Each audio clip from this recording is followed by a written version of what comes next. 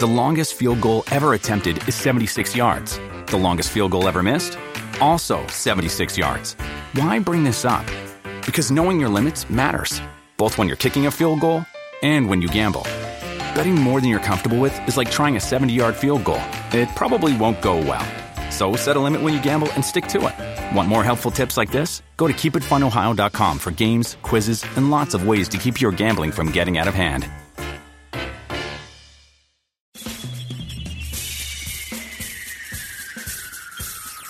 This is The Other Side of Midnight with Frank Morano. They're running a strange program, y'all. Now, here's Frank Morano.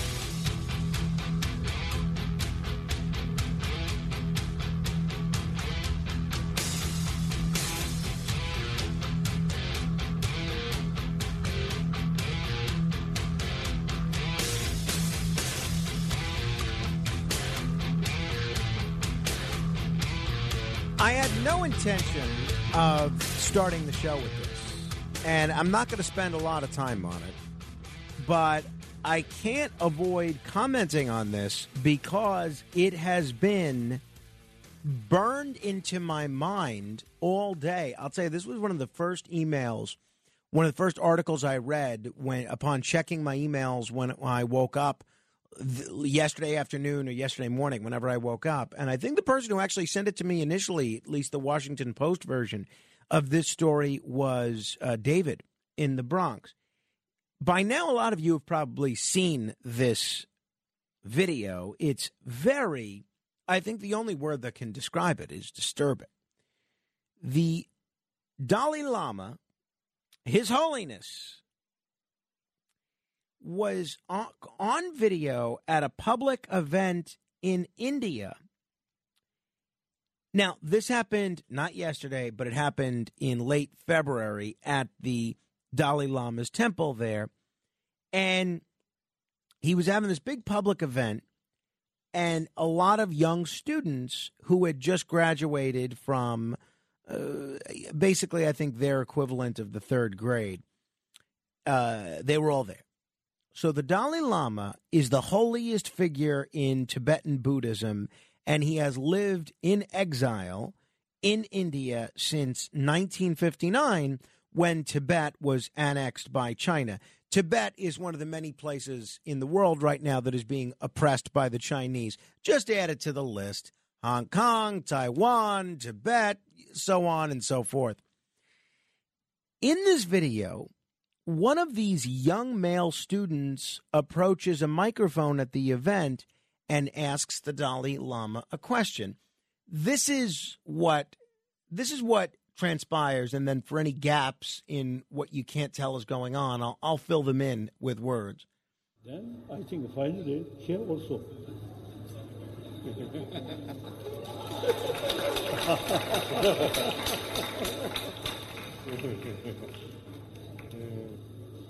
And son, my tongue.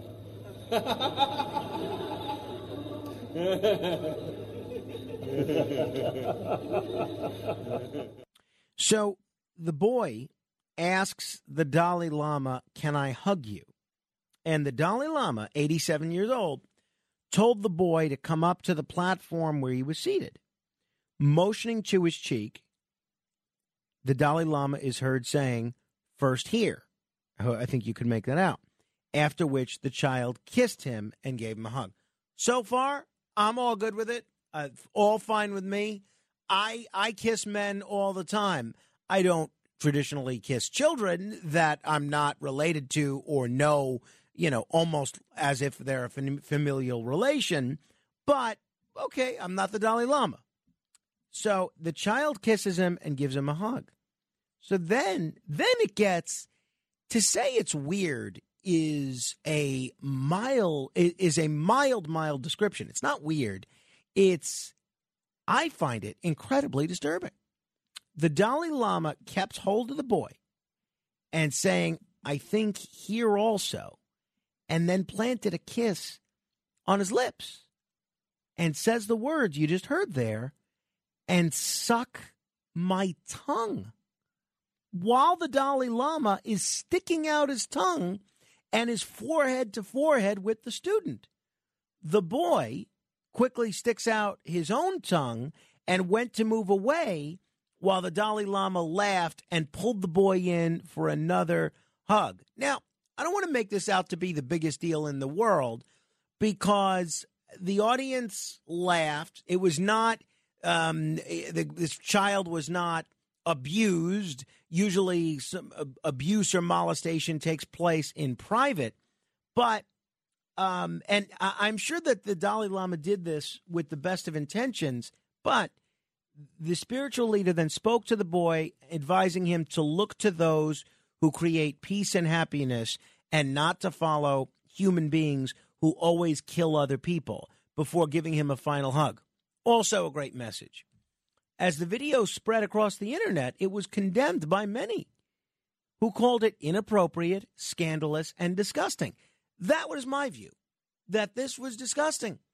An 87-year-old man sticking out his tongue forehead to forehead with a little boy, telling him, suck my tongue. Now, the Dalai Lama has realized what a kerfuffle this has caused. You talk about a guy that has been getting good press internationally for the last 50 years, it's the Dalai Lama. And they have apologized. Their office, anyway, has apologized. They said his behavior had been innocent and playful. This was the statement.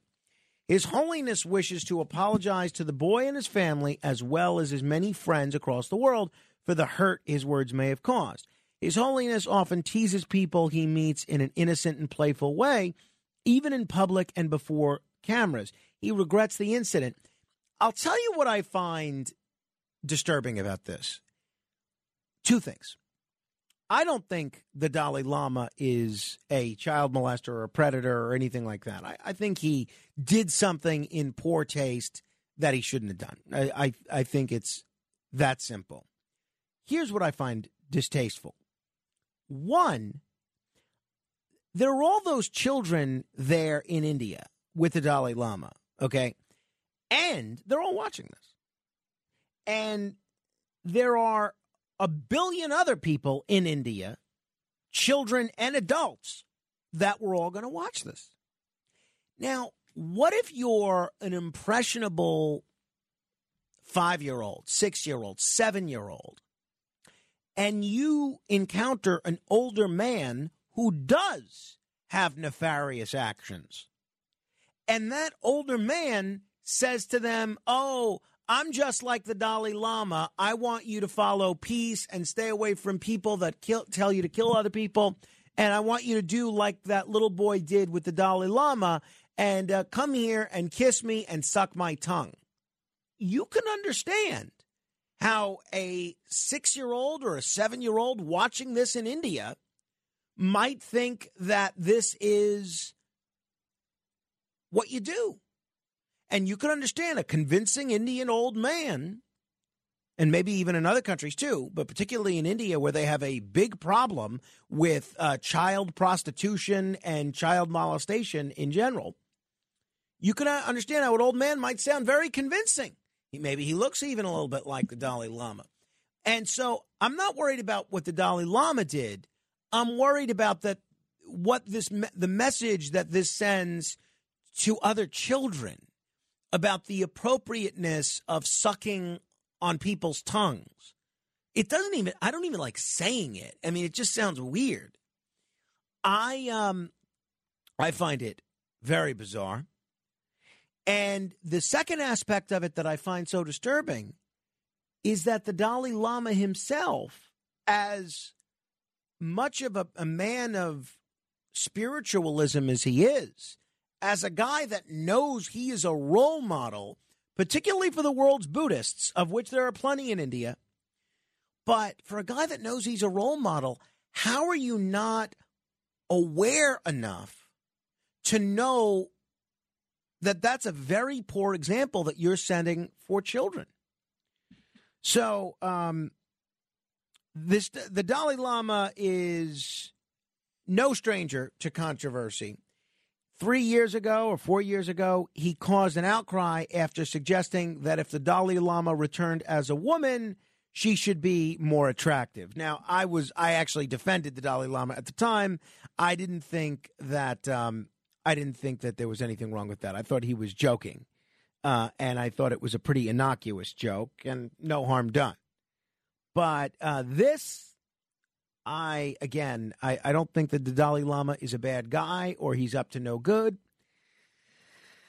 And I know we're not supposed to judge other people's cultures. I have no problem judging certain other people's cultures. And this is one where I'm pretty comfortable exercising judgment because of the juice that the Dalai Lama has in the international community.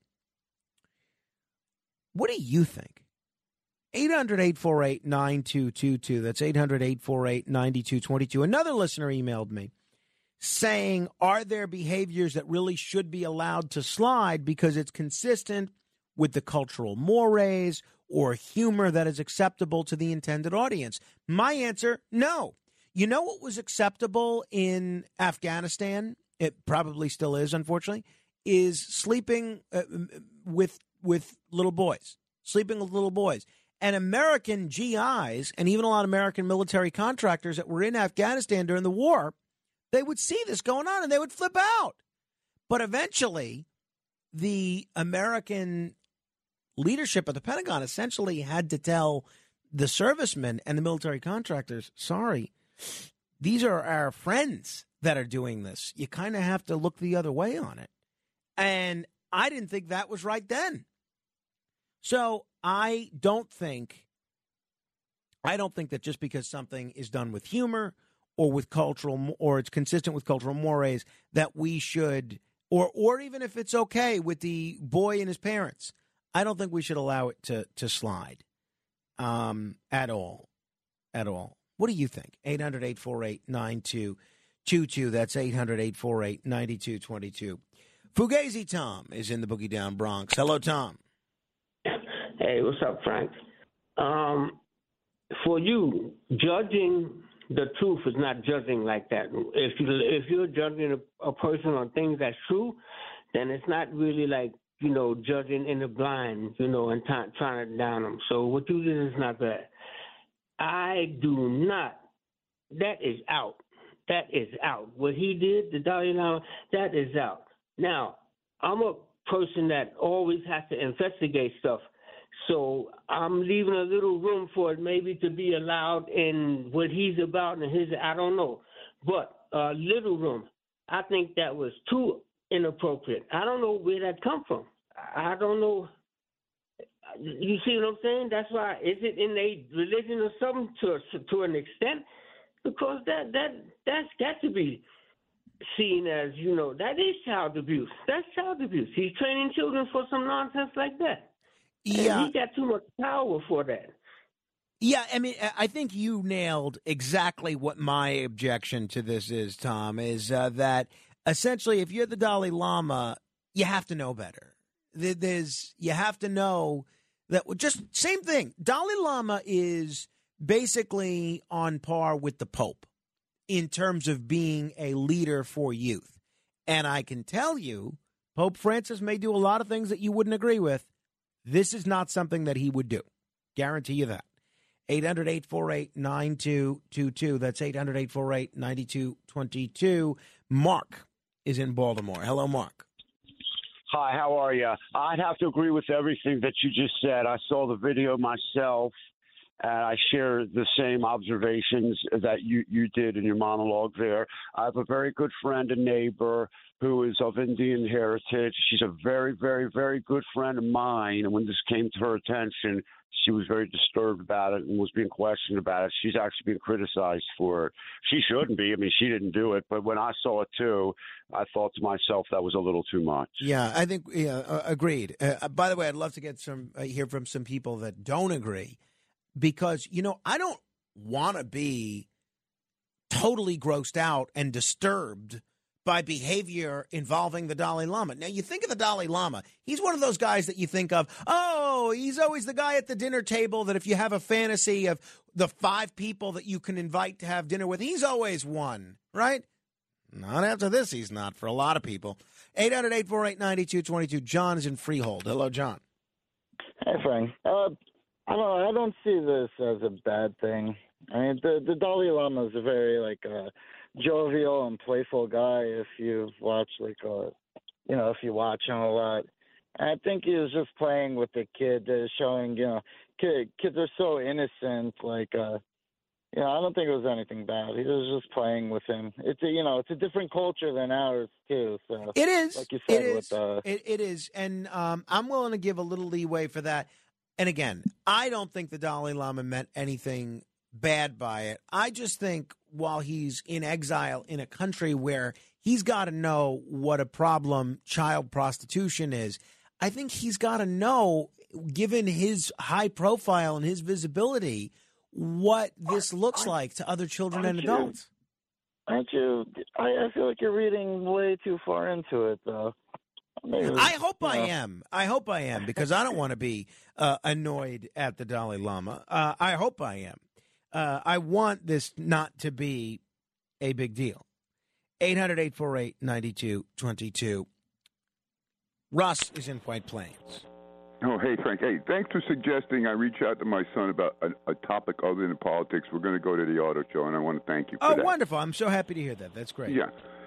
Listen, my wife 20 years ago was on a jury, and there's a pattern of pedophile behavior. There was a teacher at a school who was using lifesavers on the steps of the Metropolitan Museum with a kid who had a problematic family life. And the jury didn't want to convict him because they figured lifesavers. He was exchanging lifesavers with the kid from mouth to mouth. So it's a common pedophile pattern of behavior. But, eventually my wife led the jury, and they convicted him. But the judge, I think he either set aside the verdict or put the guy back on probation. I believe he went back to the school. I mean, it was a Supreme Court judge named Richard Below, Dick Below, if you can believe it. So, even judges didn't understand what was going on. Okay, well, yeah, again, I don't want to get into that specific case because I'm only talking – I don't know anything about the details there and what happened in that case. But I just know what I'm seeing in this video, and I will tell you, I do not like it. 800-848-9222. George in Manhattan, hello. Hi, Frank. Yes. We have what you mean. I know your name pretty well. Okay. Listen, regarding the Dalai Lama, I think it's maybe fairly innocent on his part. He doesn't mean anything harmful, or sexual. I agree. I don't think he does. Absolutely. Right. Another thing is cultural mores, versus the United States. In the U.S., for example, men kiss their sons mouth to mouth also. That does happen. However, if that happens in Saudi Arabia, it's taboo, of course. In Saudi Arabia, on the other hand, men who are not homosexuals, they walk around hand in hand, quite commonly. They're in Saudi Arabia, not Iran, in some Arab-speaking countries. They do have that custom whereby men hand in hand, walking around, etc. So it all depends culturally, basically. As far as the Dalai Lama, I'm going to give him the benefit of the doubt until in future something else comes up whereby there is more concrete evidence that something is wrong with him. Thank you, George. I want to be very clear. I don't think that the Dalai Lama is a pedophile or an abuser of children. I just think this looks bad, number one. And number two, the Dalai Lama is so high profile that you have to avoid doing things that could potentially look bad, even if you don't mean anything bad by it. There's a responsibility that comes with your position of being the Dalai Lama or the Pope or the president. I was thinking recently about, my interview with a judge recently. and how she basically said she tries to always keep in mind, because of the weight of her office, that she's a judge. And and I think other judges have said this that I've interviewed as well.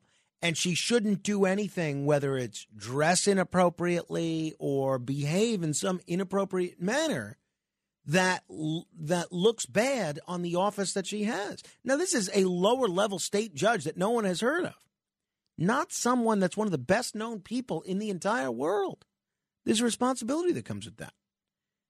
800-848-9222. Larry in Brooklyn, I'm afraid to ask. What's on your mind? I cannot believe the incredible ignorance that I'm hearing about the evaluation of this incident. First of all, you know what the problem is in his first name, the. All his life, this 87-year-old man was trying to transcend his own nature to live up to this big image of being, and he did it very, very well. He spread great messages, and he stands for beautiful things. But he obviously was neglecting his own needs.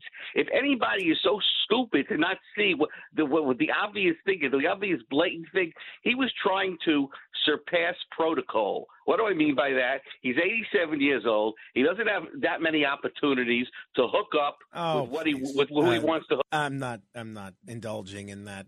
Please. It's an absolutely ridiculous thing. All right. On that note, I think we're done. All right. Hey, coming up, you know what's a big problem? The fact that a lot of people around the world don't have enough water to drink. So we found this group, Waves for Water, which is their life's work is basically to get access to clean water for everyone who needs it. And that is a story. I'm drinking from some clean water right now. At least I hope it's clean. You wouldn't think of that as one of the world's needs, but the fact is, it is.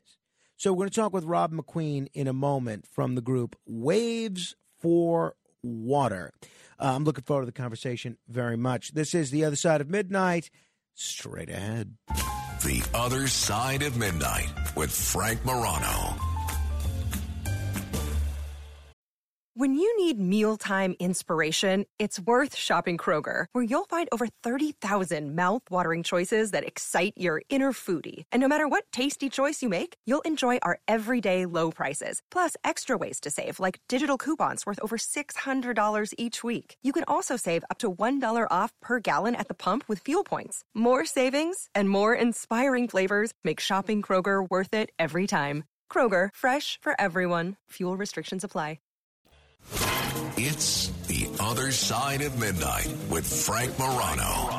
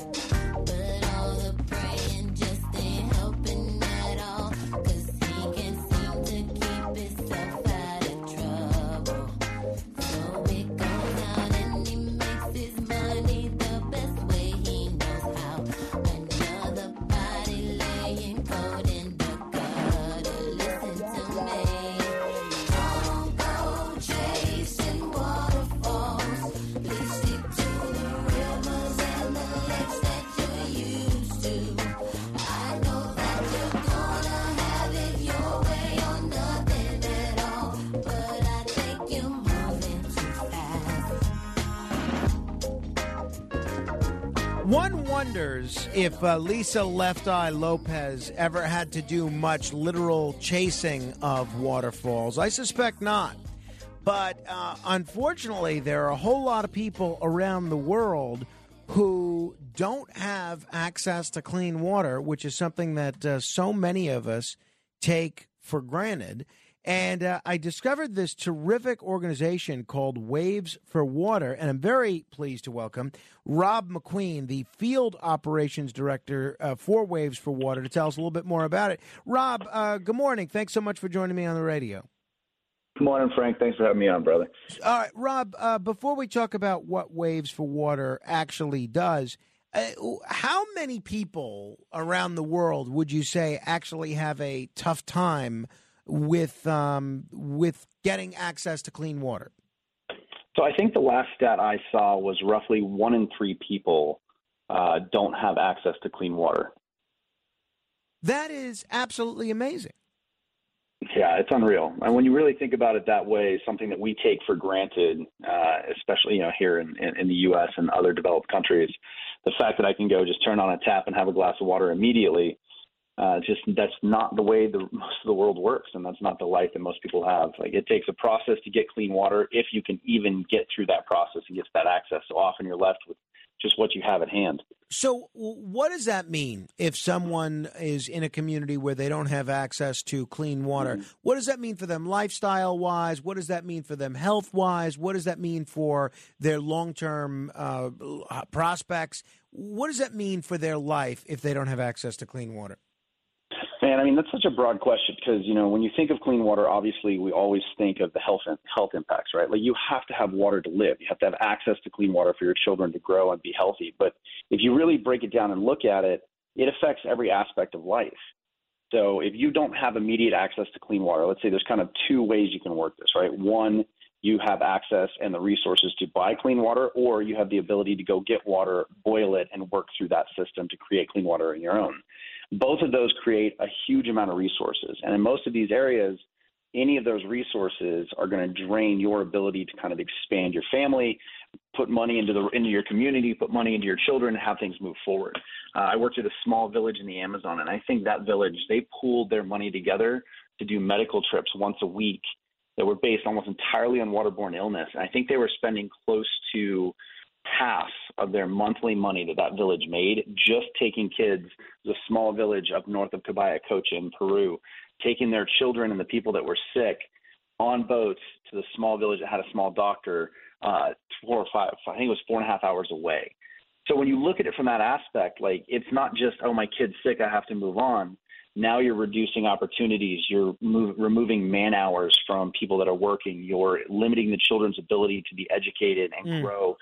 So it is a absolutely cornerstone of society to have that basic need that you have to have met in order for anything else to happen. Where are most of the places that don't have clean water? Do they tend to be in clusters geographically, or is it around the world? It's around the world. It's absolutely around the world. Like, I've been in some countries where, in the city, it's possibly safe to drink. The second you get outside of it, you run into that issue. Because water itself, it is a heavy infrastructure burden to create clean water for everybody. There's a lot of places that do have, fresh mountain water they've been drinking forever. But even then, those non-filtered or those non-treated water sources, all it takes is a heavy rainfall or a flash flood or a change in animal patterns that can kind of contaminate those existing water sources. So it really is really narrowed down to the areas that have water infrastructure in place, testing, and then the rest of it is just, it's almost a financial issue when you look at the society. Talking with Rob McQueen, he's with the group Waves for Water. You can learn more about them at their website, wavesforwater.org. Rob, tell me about your group. What do you guys do? So we do access to clean water in remote and austere environments. So we focus heavily in disaster areas and really just kind of look at where we can take our small filtration system and training to the areas that large water infrastructure is not going to get to and where we can make an impact on people's lives. Are you guys nonprofit? Are you for profit? How are you guys organized? We are a 501c3 nonprofit. Absolutely. Great. So if people go on there and they make a donation to you, chances are they can actually get a tax deduction as well. Yeah, absolutely. All right, yeah, good. Definitely. That's good around tax time. Okay, so you guys will set up an infrastructure allowing these groups that don't have access to clean water to harvest rainwater and filter it so that it's something that can be used not only for consumption but for things like bathing. Yeah, in areas where there aren't really solid groundwater sources that our filtration systems will work on, we do construct rain harvesting systems and then run that into our filtration systems. Yep. And Rob, how did you get involved with Waves for Water? What sparked your interest in this? What's your background? So I spent 18 years in the U.S. military, majority of that in special operations. And so I was actually working out of the U.S. Embassy in Sarajevo when the massive flooding hit in 2014. So John Rose, the founder of Waves for Water, had worked with a friend of mine in Afghanistan. I called him up. I was like, hey, you that filter guy? And he's like, yeah. I was like, you want to come over and do some work with me in Bosnia? And so we ended up borrowing a Bosnian helicopter, old UH-1 Huey with Post-it notes, pilot that barely spoke English, and flew around to about 5 different villages, helped over 20,000 people that were just cut off and had contaminated water sources. So from there, John and I became friends, reached out a few years later, and he asked me to help him found a veterans division inside of Waves for Water in order to kind of leverage the skills that veterans have and also create a new team and purpose as almost kind of a dual humanitarian mission. And so we founded the Clean Water Corps together, Waves for Water's veteran division. We now have 40 vets that we've sent to 27 different countries. So it's been a great ride. That's terrific. Absolutely terrific. Now, when there is a disaster, be it an environmental or ecological disaster like a hurricane or something along those lines, or something that's a result of a war, like what might happen in Yemen or Ukraine, does that have any sort of an immediate impact on the water supply?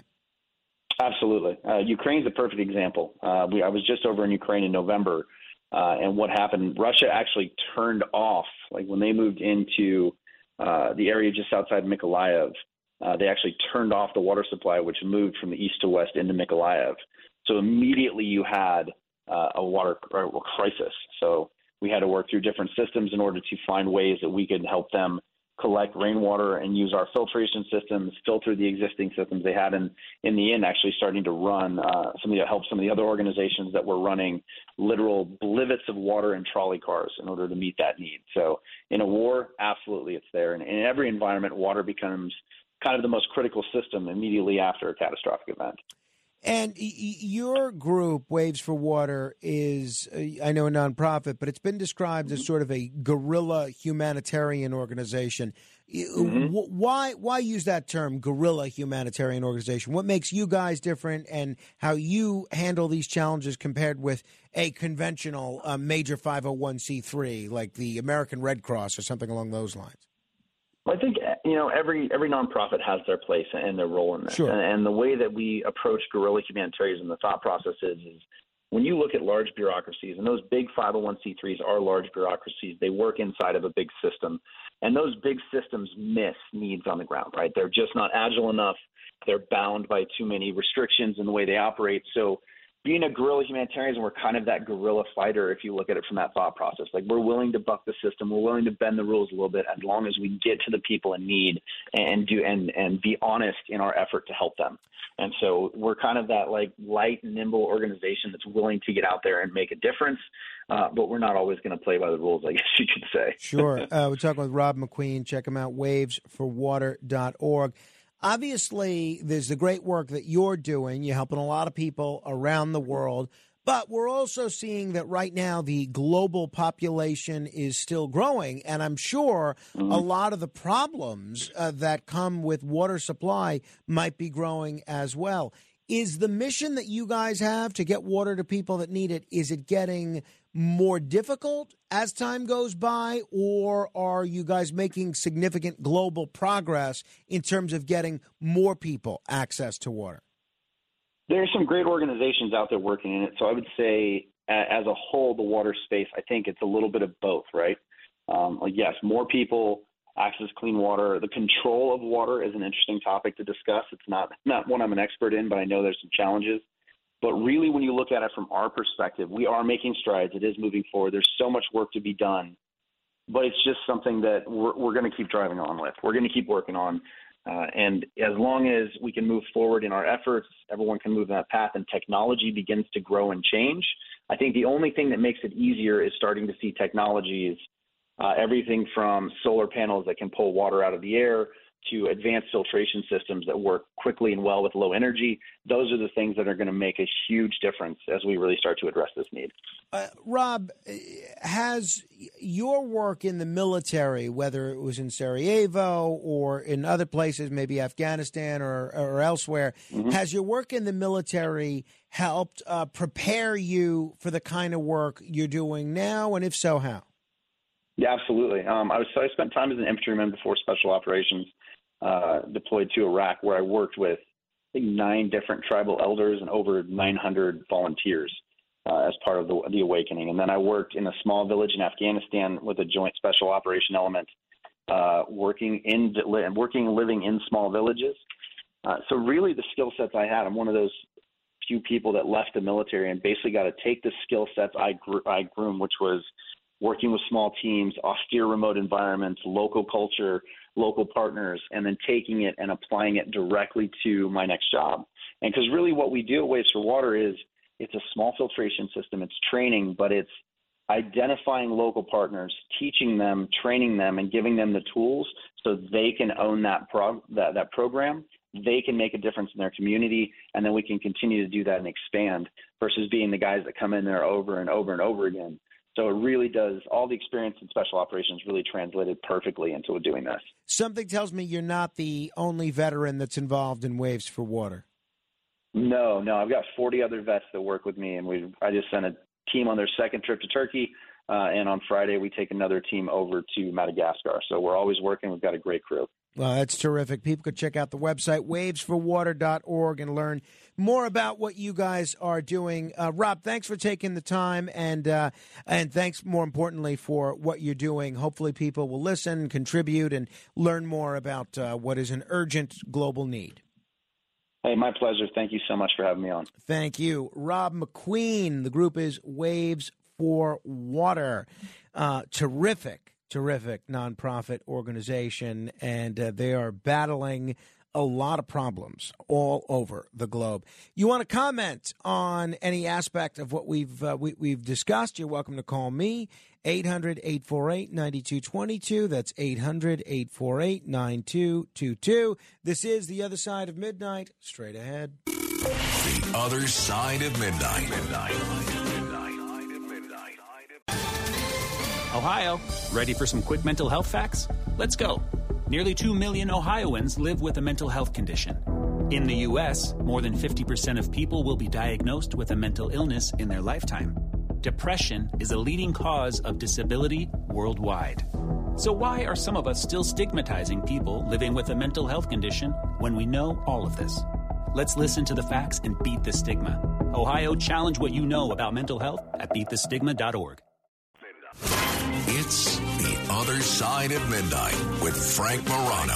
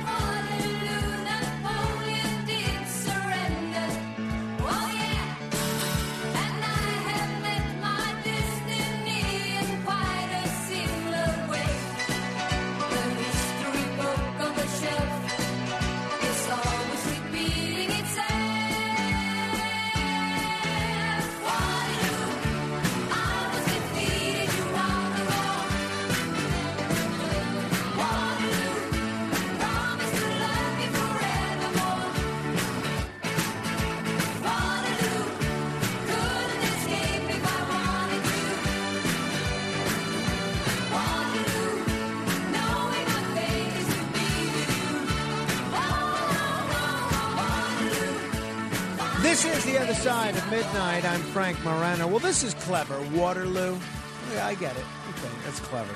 I like ABBA. I really do. I'll tell you, if you're an ABBA fan, or even just a fan of this song, there's a, I'm not going to call it a wonderful movie because you can live the rest of your life without ever seeing it and be just fine.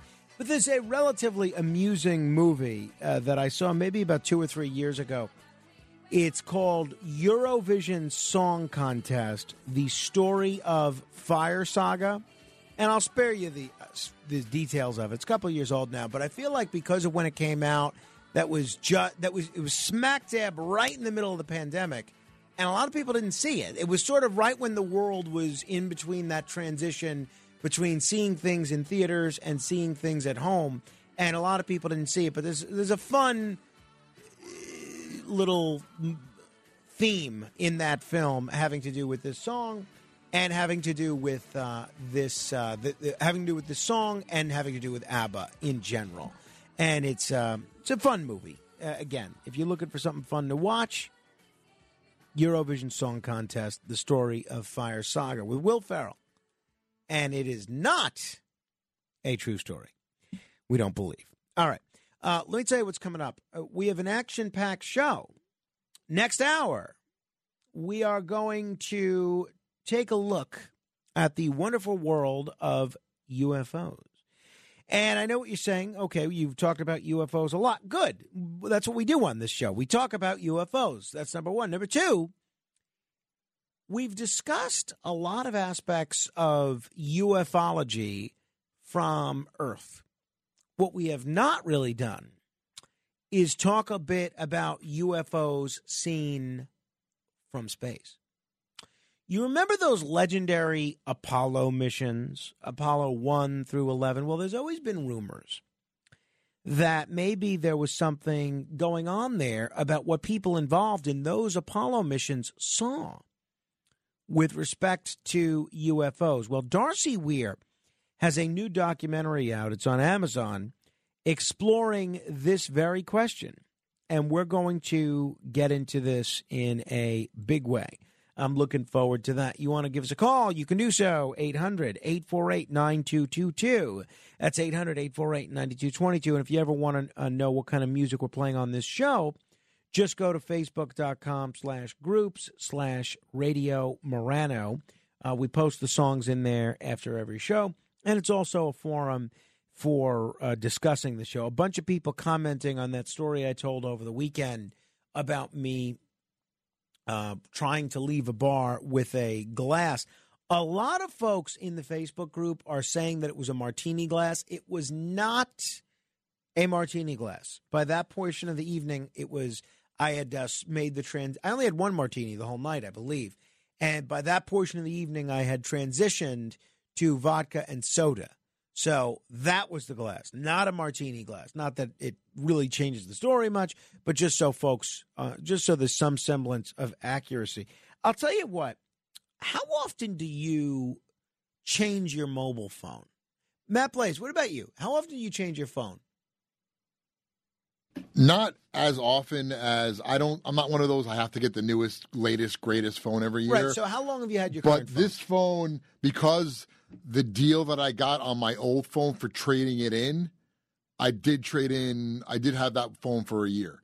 You had the previous phone for a year. Right, and this one I've had for a few months. I got it around Christmas. So that's a new phone, right? And you replaced the new phone. Ken, what about you? What's your deal? I've had this phone for about 5 or so years. 5 or so years? Yeah, and I usually get a new one within the range of like 3 to 5 years. So it sounds like you're about to. Yeah, under your own timetable. Yes. So that is interesting. So my philosophy has always been that I will use a phone until it stops working in just about every single respect. If it can still text, go on the internet in a pinch, go on a handful of apps, and make phone calls, I will still use it. But lately, I'm having a lot of difficulty with this phone. And I like to keep a phone for a long time because if you keep your phone for a while, you become the guy with the vintage phone. You become the guy through attrition that has a flip phone while everyone else has got a Star Trek-style communicator. Now both of those things are kind of antiquated. Flip phone's actually coming back. But the issue that I have with this phone, and this has now been an issue for maybe a year now, the battery just does not last. It just doesn't last. I just finished charging it. It's already at 62%. Right before the show, I was charging. So it's been off a charger for 53 minutes. It's at 62%. Also, I've noticed that more and more it gets into this mode where the person I'm speaking to can't hear me, can hear me, but I can't hear the person I'm speaking to. It almost sounds like it's a Charlie Brown character. Like there's people with their hand over their mouth and their nose. And I struggle to understand what it is they're saying. All right, so the battery dies super quickly, which I can't tell you how much that ticks off my wife when she can't get in touch with me. I mean, you want to talk about the worst arguments that we've had in the course of our marriage? I would say we've had, I don't know, maybe, this might be a high number. I'm going to say we've had 30, maybe 25 very bad arguments. About half have to do with her not being able to get in touch with me, thinking I'm dead lying in a ditch somewhere or something. And you notice that's always what people say. How do I know you're not dead lying in a ditch somewhere? My friend John Tobacco said to me one time, why do they always think we're dead somewhere? We're drunk, probably somewhere, with no phone. So, but trying to tell her that when she's in an irate state, that just does not fly. So, also, one of the things I really use my mobile phone a lot for is taking photographs of Carmine. And my wife, and I hate to give the iPhone credit, because I use a Google Pixel, and I'm staying with the Google Pixel no matter what. But my wife's phone, it does take photos so much more clearly than my phone does. And the reason that's significant, my phone's fine, especially outdoors, but a lot of times I'll try and take indoor photos of Carmine, and he's constantly moving around, and so it gets a bit blurry. So I don't love that. And that's really it. It texts fine. Actually, no, it does get a little stuck on the text. But here's the other thing it's been doing is sometimes it just takes a while to turn on. For instance, my wife asked me what time it was yesterday, and I tried to turn on my phone, and it was essentially frozen for 2 minutes. And I said, and she kept waiting. I said, all right, what time is it? I said, I don't know. My phone's still kind of frozen. It just goes into this mode where it gets frozen for a couple of minutes at a time. So I've had this one for a little more than 5 years, 5 years and a month. And I'm starting to wonder if it's time for me to get a new phone. I think it might be. I don't want to do it because usually you buy a new phone and you have to pay it off. First of all, they're expensive, number one. Especially phones that do anything, they're expensive. So you pay it off over the course of whatever many months, maybe 2 years, 3 years, whatever the case may be. And so I always feel for every month that I'm hanging on to the phone after I've paid it off, I'm somehow ahead of the game. So I try to hang on to it as long as possible. But I think maybe this month or next month, I think I'm going to move towards a new phone. But I don't want to be one of these guys that rushes out and gets a new mobile phone all the time. You've just made every argument of why you need a new phone. Well, my radio apps still play, usually just fine. And you have a Google Pixel, which is an Android device. Right. So you can easily transfer everything from one phone to the other. My phone is a Samsung. I actually bought it through Samsung, not through my carrier. So I actually pay Samsung, and they give you the choice. 2 years, 3 years, however you want to pay it off. And again, if in a year from now they give me a good deal to trade in this phone for the upgrade of the next phone, then I'll do it, which is the reason why I did this one in the first place. So I got an email a week ago today. It says, it's time to upgrade to a new Pixel.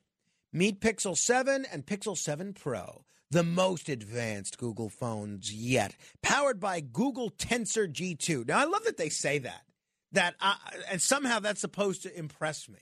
Ooh, Google Tensor G2. I'm sitting here with Google Less Tense GeForce 1. And Google Tensor G2. I'm not even sure that means anything. It's like rust proofing or a Johnson rod. It's somehow supposed to impress me. But they say these phones are fast, secure, and even more helpful. But they are expensive. If you upgrade to the Google 7 Pro, for instance, it's I think it was almost $700. Again, you could pay that out over time, so you don't even really notice it. It's an additional $30 a month until you pay it off, but that's real money. So, but I think I may have to just break down and get a new one. We'll see. Let me know if anyone has this Google Pixel 7 or the Google Pixel 7 Pro.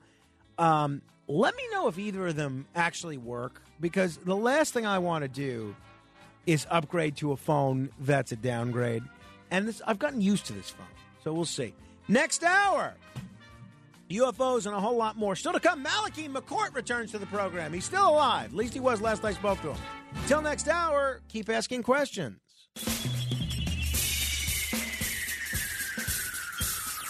This is The Other Side of Midnight with Frank Morano. They're running a strange program, y'all. Now, here's Frank Morano.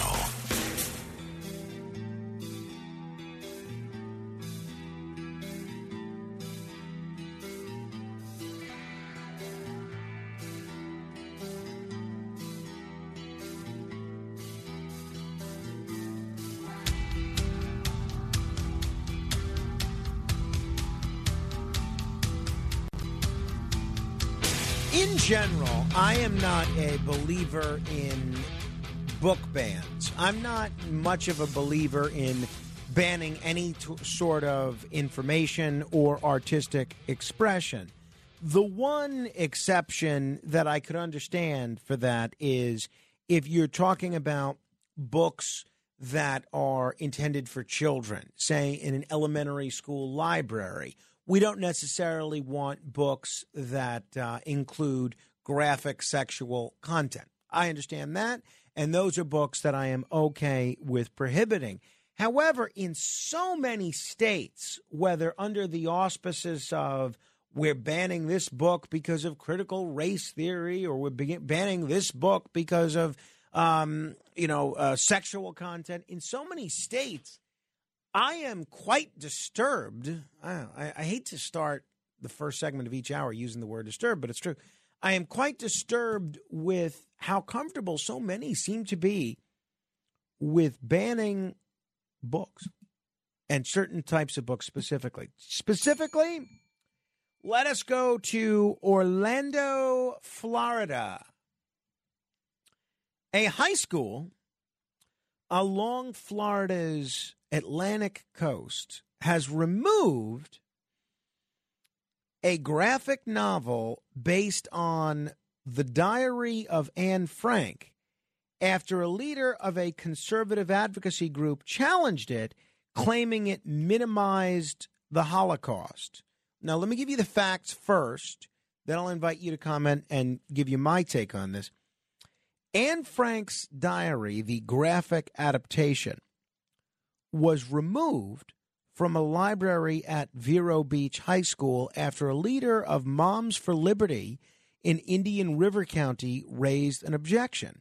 The school's principal agreed with the objection, and the book was removed last month. The book at one point shows the protagonist, Anne Frank, walking in a...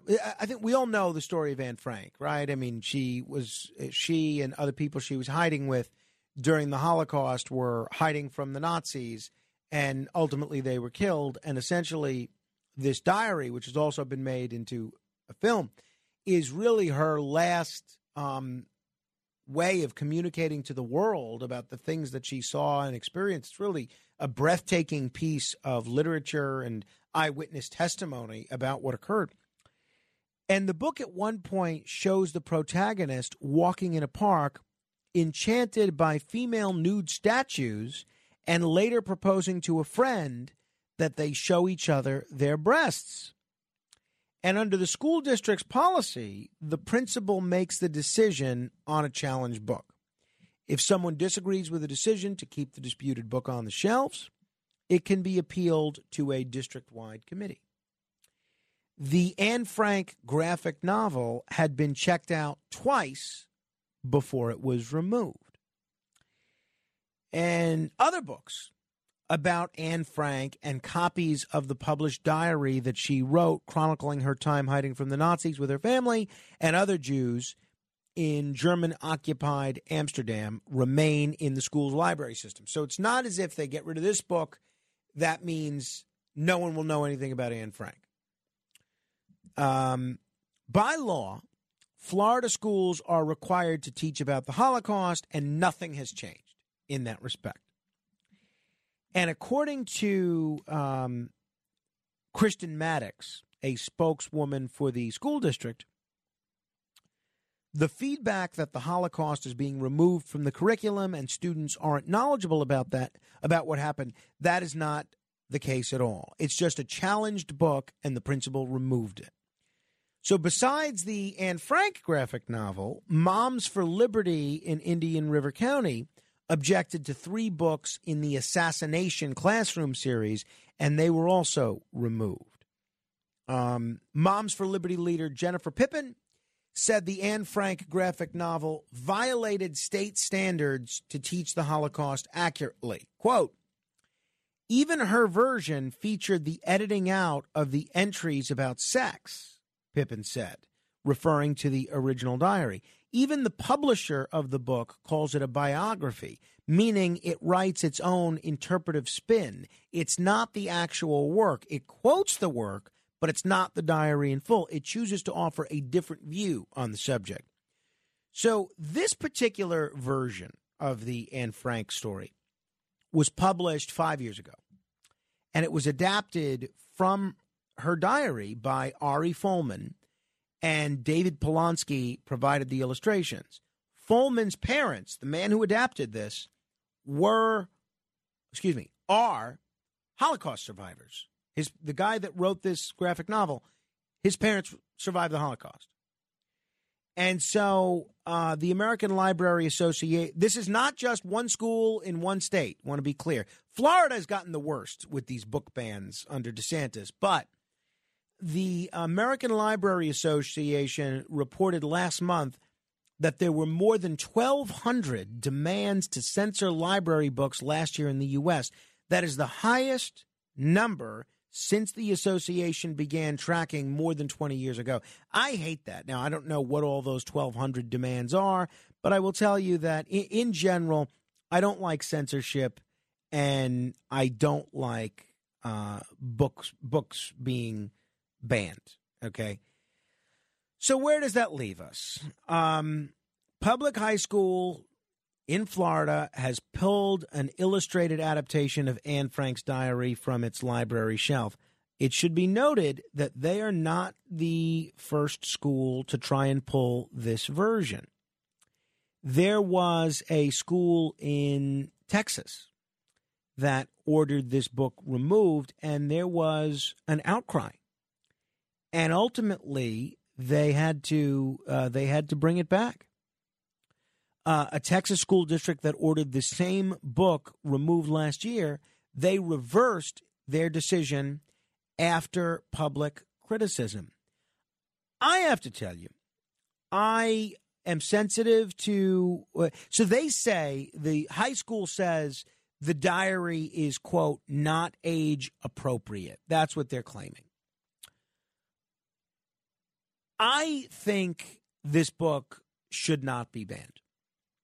I think if this is an easy way for high school students to learn about what happened with Anne Frank and her family, and they're more likely to learn this story through a graphic adaptation, and there's a lot to be said for graphic adaptation of classic literature. I've read, as a young person, some classic literature adapted into a graphic novel. I think that this book shouldn't be banned. I think this principle overstepped here. And this is other books about the Holocaust were recently removed from other public schools. You remember the whole discussion about Art Spiegelman's Mouse, which a Tennessee district pulled from the middle school curriculum last year, or the book The Storyteller, which was removed from another Florida district last month following a parental challenge. See, it's always Florida. Not always, but often. But the removal at this particular school was spurred by at least one challenge from a parent in the district. And I think the principal overreacted. What do you think? 800-848-9222. That's 800-848-9222. Now, the spokesperson that I cited earlier, Ms. Maddox, she said that she herself had not read the book and did not immediately know what the inappropriate content in question was. Don't you think she should read it before banning it? So there you have it. I gave you my take, and I'd love to hear yours. 800-848-9222. That's 800-848-9222. So the graphic novel has attracted some scrutiny for reproducing passages of Anne Frank's diary that had been edited out of the original Dutch publication in the 40s. The diary was first published in English in 1952. Those passages, which were in Anne Frank's diary, I want to be very clear, those passages relate to Anne Frank's latent feelings of attractiveness towards another girl and her description, quite frankly, of her own genitalia. Anne's father, Otto Frank, restored the former passage for the book's 1952 English edition, while the latter, meaning she restored the portion about her being attracted to another girl, but the latter passage about her genitalia was not restored to the diary until the 1980s. Should these sensitive passages cause the book to be removed? My answer, no. I think this is a more accurate version of the Anne Frank story than what a lot of these school students are likely to be exposed to. Bottom line, Anne Frank is one of the most important historical figures, period. And what she was a part of is one of the most uniquely horrific events that have ever occurred in human history. And I don't think that a whole book, which has the potential to teach a lot of people that might not otherwise learn about her story, I don't think that a whole book should be banned because some people find some portions of it uncomfortable. You know what was uncomfortable? The Holocaust. And I don't think that this book should be banned. Do you? 800-848-9222. That's 800-848-9222. We are actually approaching the 80th anniversary, depending on how you count, of the Holocaust. If you include the Warsaw Ghetto uprising on the 19th as sort of the beginning of it. So it's a very appropriate discussion to have. By the way, I do want to recommend, we had this gentleman in studio on International Holocaust Remembrance Day, Dr. Dan McMillan, brilliant guy, and I'm going to have him back to talk about some other issues. Maybe we'll have him back to talk about this too. But his book, How Could This Happen? It's not a graphic novel, but it's one of the most interesting, most thorough, and yet most basic books about the conditions that led to the Holocaust. So it's called How Could This Happen? Explaining the Holocaust. It's about 10 years old. It's a comprehensive essay on the causes of the Holocaust, and it really does provide a great deal of context and an understanding of what led a civilized country, Germany, to completely reject the value of human life. And I do recommend that book. Dan McMillan, How Could This Happen? Explaining the Holocaust. All right. Should this book be banned? in public schools in general and in this public school specifically where there's a complaint about it. What say you? 800-848-9222. Let me begin with Diana in Manhattan. Hello, Diana. Hi, how are you? Whatever happened to knowledge is power? I do not believe in book banning. When I was 11 and 12, with my mother's blessing, I would read things like Valley of the Dolls or The Carpetbaggers, and then she and I would discuss these books. As to the Holocaust and poor Anne Frank, well, I mean, she dies at the end because of the Holocaust, so there doesn't seem to be a way to minimize that. And as to, her attraction to another young woman and her description of her genitalia, well, I'm sure everyone has been through interesting stuff, all young people, and they don't want to feel that they're freaks. So I think it's a much better idea not to ban anything and let people read and think and grow. And that may be why they're banning things, because if you dumb people down, they do what you tell them to do. And I think that's the real reason. What do you think? Yeah, well, thank you, Diana. I want to hear from other folks because I've given you a pretty detailed view of where I come down on this. My view is I don't like book banning. I don't like censoring books. That being said, when we're talking children, when we're talking prisoners, there are certain things that I understand why they're banned. For instance, do you want I look at the list of books banned in prison, and a lot of them are books that should be banned.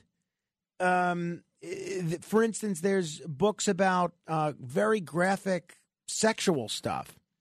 There's books, and I don't want that stuff in an elementary school at all. So in New Hampshire, they have banned a bunch of other books in prison, many of which that I think probably should be banned. Others, not so much.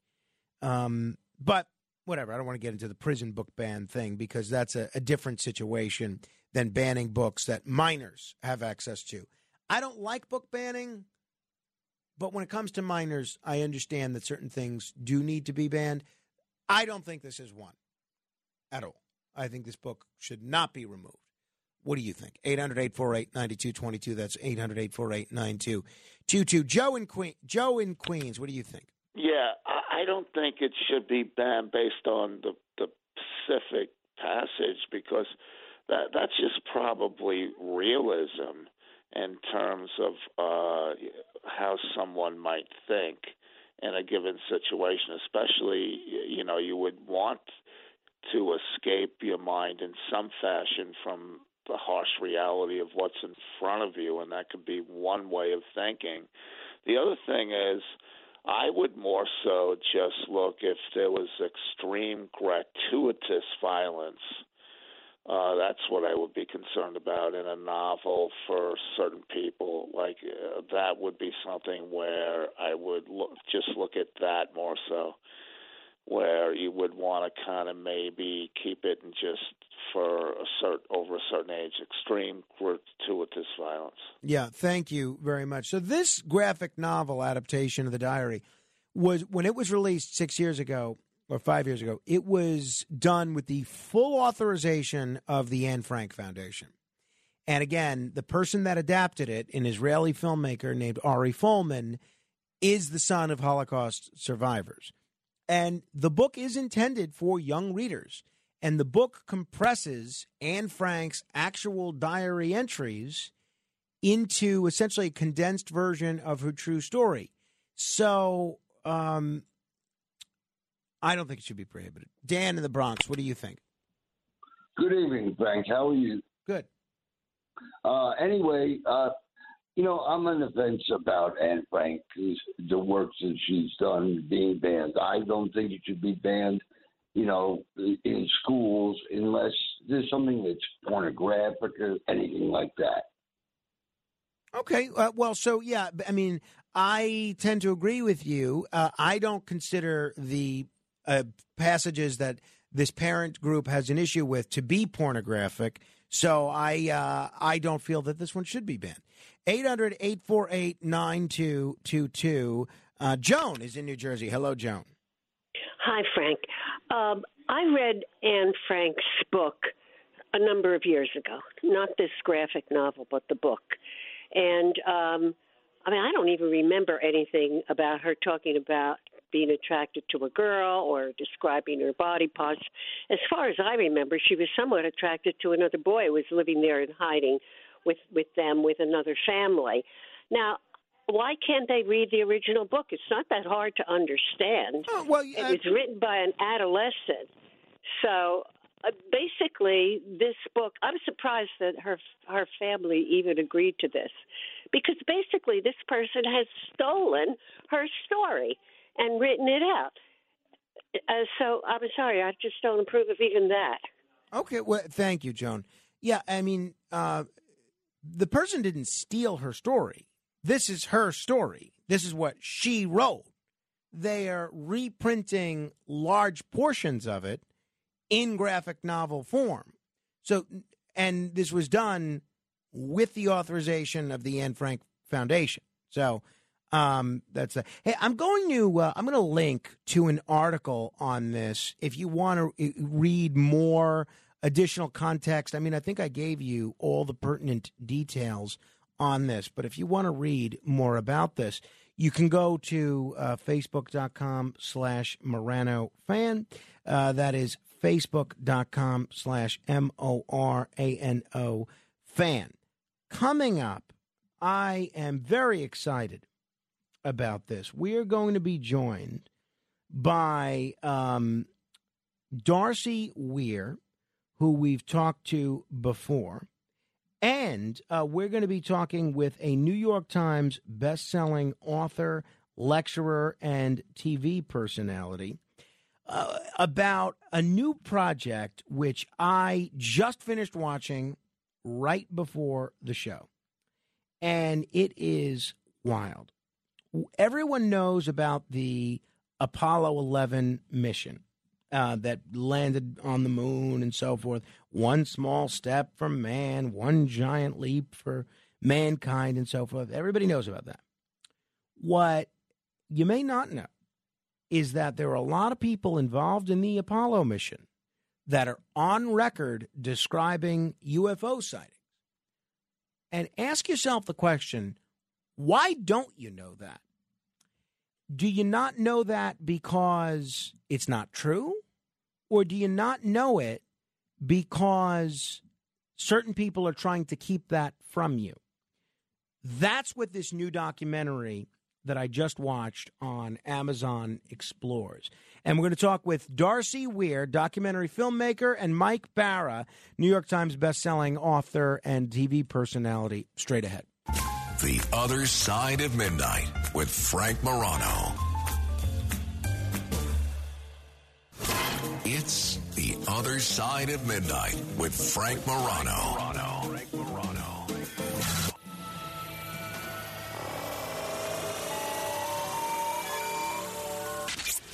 The Other Side of Midnight presents The Midnight Files.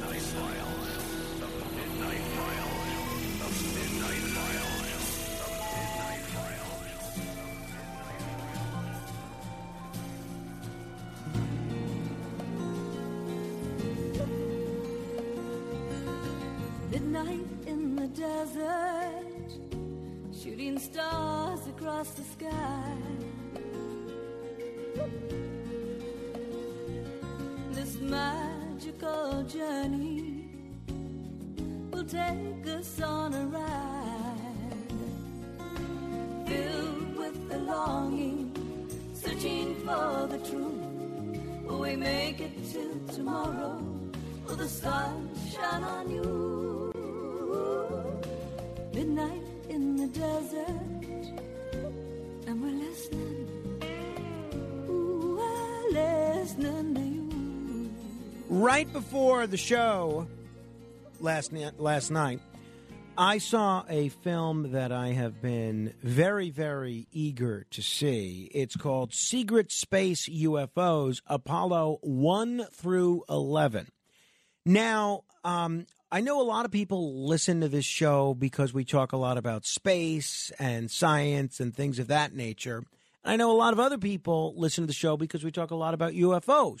And this is one of those areas where those two areas are colliding because there is incredible evidence presented in this documentary that there are very real UFO sightings on the part of the participants in the Apollo mission. It's available on Amazon. I highly recommend it. Here's a trailer to Secret Space UFOs. So, I mean, it makes sense that there are sightings here. Why wouldn't there be sightings out there? You know, it's not my area of expertise. I don't dig into, I look into the phenomenon, and if it leads me to an astronaut, great, and if not, you know.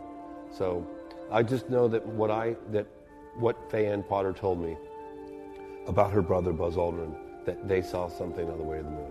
Well, we pulled most of these images from sources like the Apollo Lunar Surface Journal, which is actually drawing them from the scanned high-resolution NASA versions of all the handheld photography. Accomplishing this was considerably less simple. It meant showing that a brand new spacecraft, far more complicated than its predecessors, would operate so well it could be trusted to take men well beyond near-Earth orbit. We were that first crew that was going to get a chance to fly this vehicle and test this vehicle that was going to take human beings to the moon.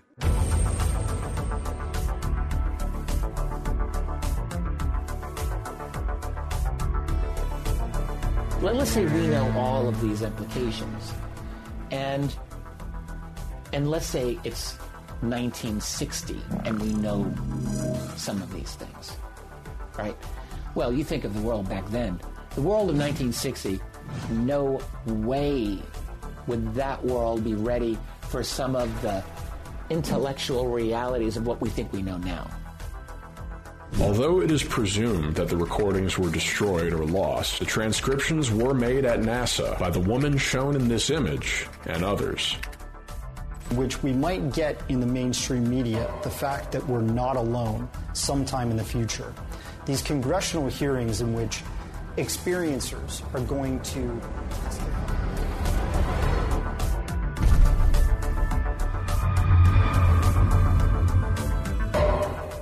The film is Secret Space UFOs. Very pleased to be joined by someone that's been on this program before, Darcy Weir, documentary filmmaker, who's the man behind this film, as well as Mike Barra, New York Times best-selling author in his own right and a TV personality. Gentlemen, it's great to talk with you. Thanks for joining me. Yeah, Frank, thanks for having me. This is Darcy speaking. And Mike, welcome aboard. It's great to have you on board as well. Thanks. It's great to be here. I appreciate it. So, Darcy, let me begin with you. I just played folks a trailer and gave a little bit of an explanation, but what is this documentary about? Why'd you want to make it? Yeah, well, I've been making this documentary and a couple other documentaries in a series called Secret Space UFOs, and then something else. So this one's called Secret Space UFOs Apollo 1 to 11. And I really wanted to isolate things that happened not only from a technical science standpoint, you know, for each of these Apollo missions, but I also wanted to expose anomalies, UFO encounters, you know, strange things that astronauts were describing seeing, and there's three different ways that we uncover that. We either look at the DAC motion picture footage, we look at the Hasselblad photography, or we look at the transcripts from the Apollo missions that were recorded on something like a black box flight recorder that was installed into each of these Apollo capsules when they were on their missions.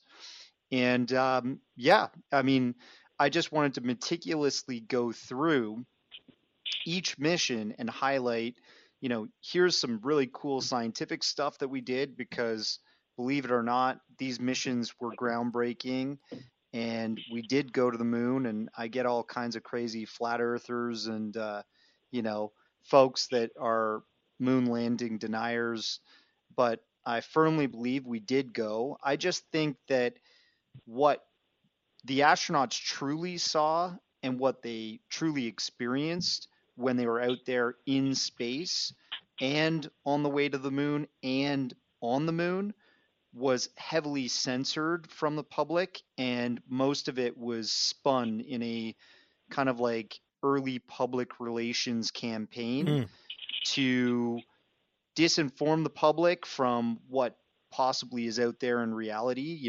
UFOs and structures that might be from, either a different civilization or a highly advanced version of us that we've forgotten about, which, that could be discussed in a further documentary, but we kind of scratched the surface on weird stuff that was found on the moon in pictures and stuff.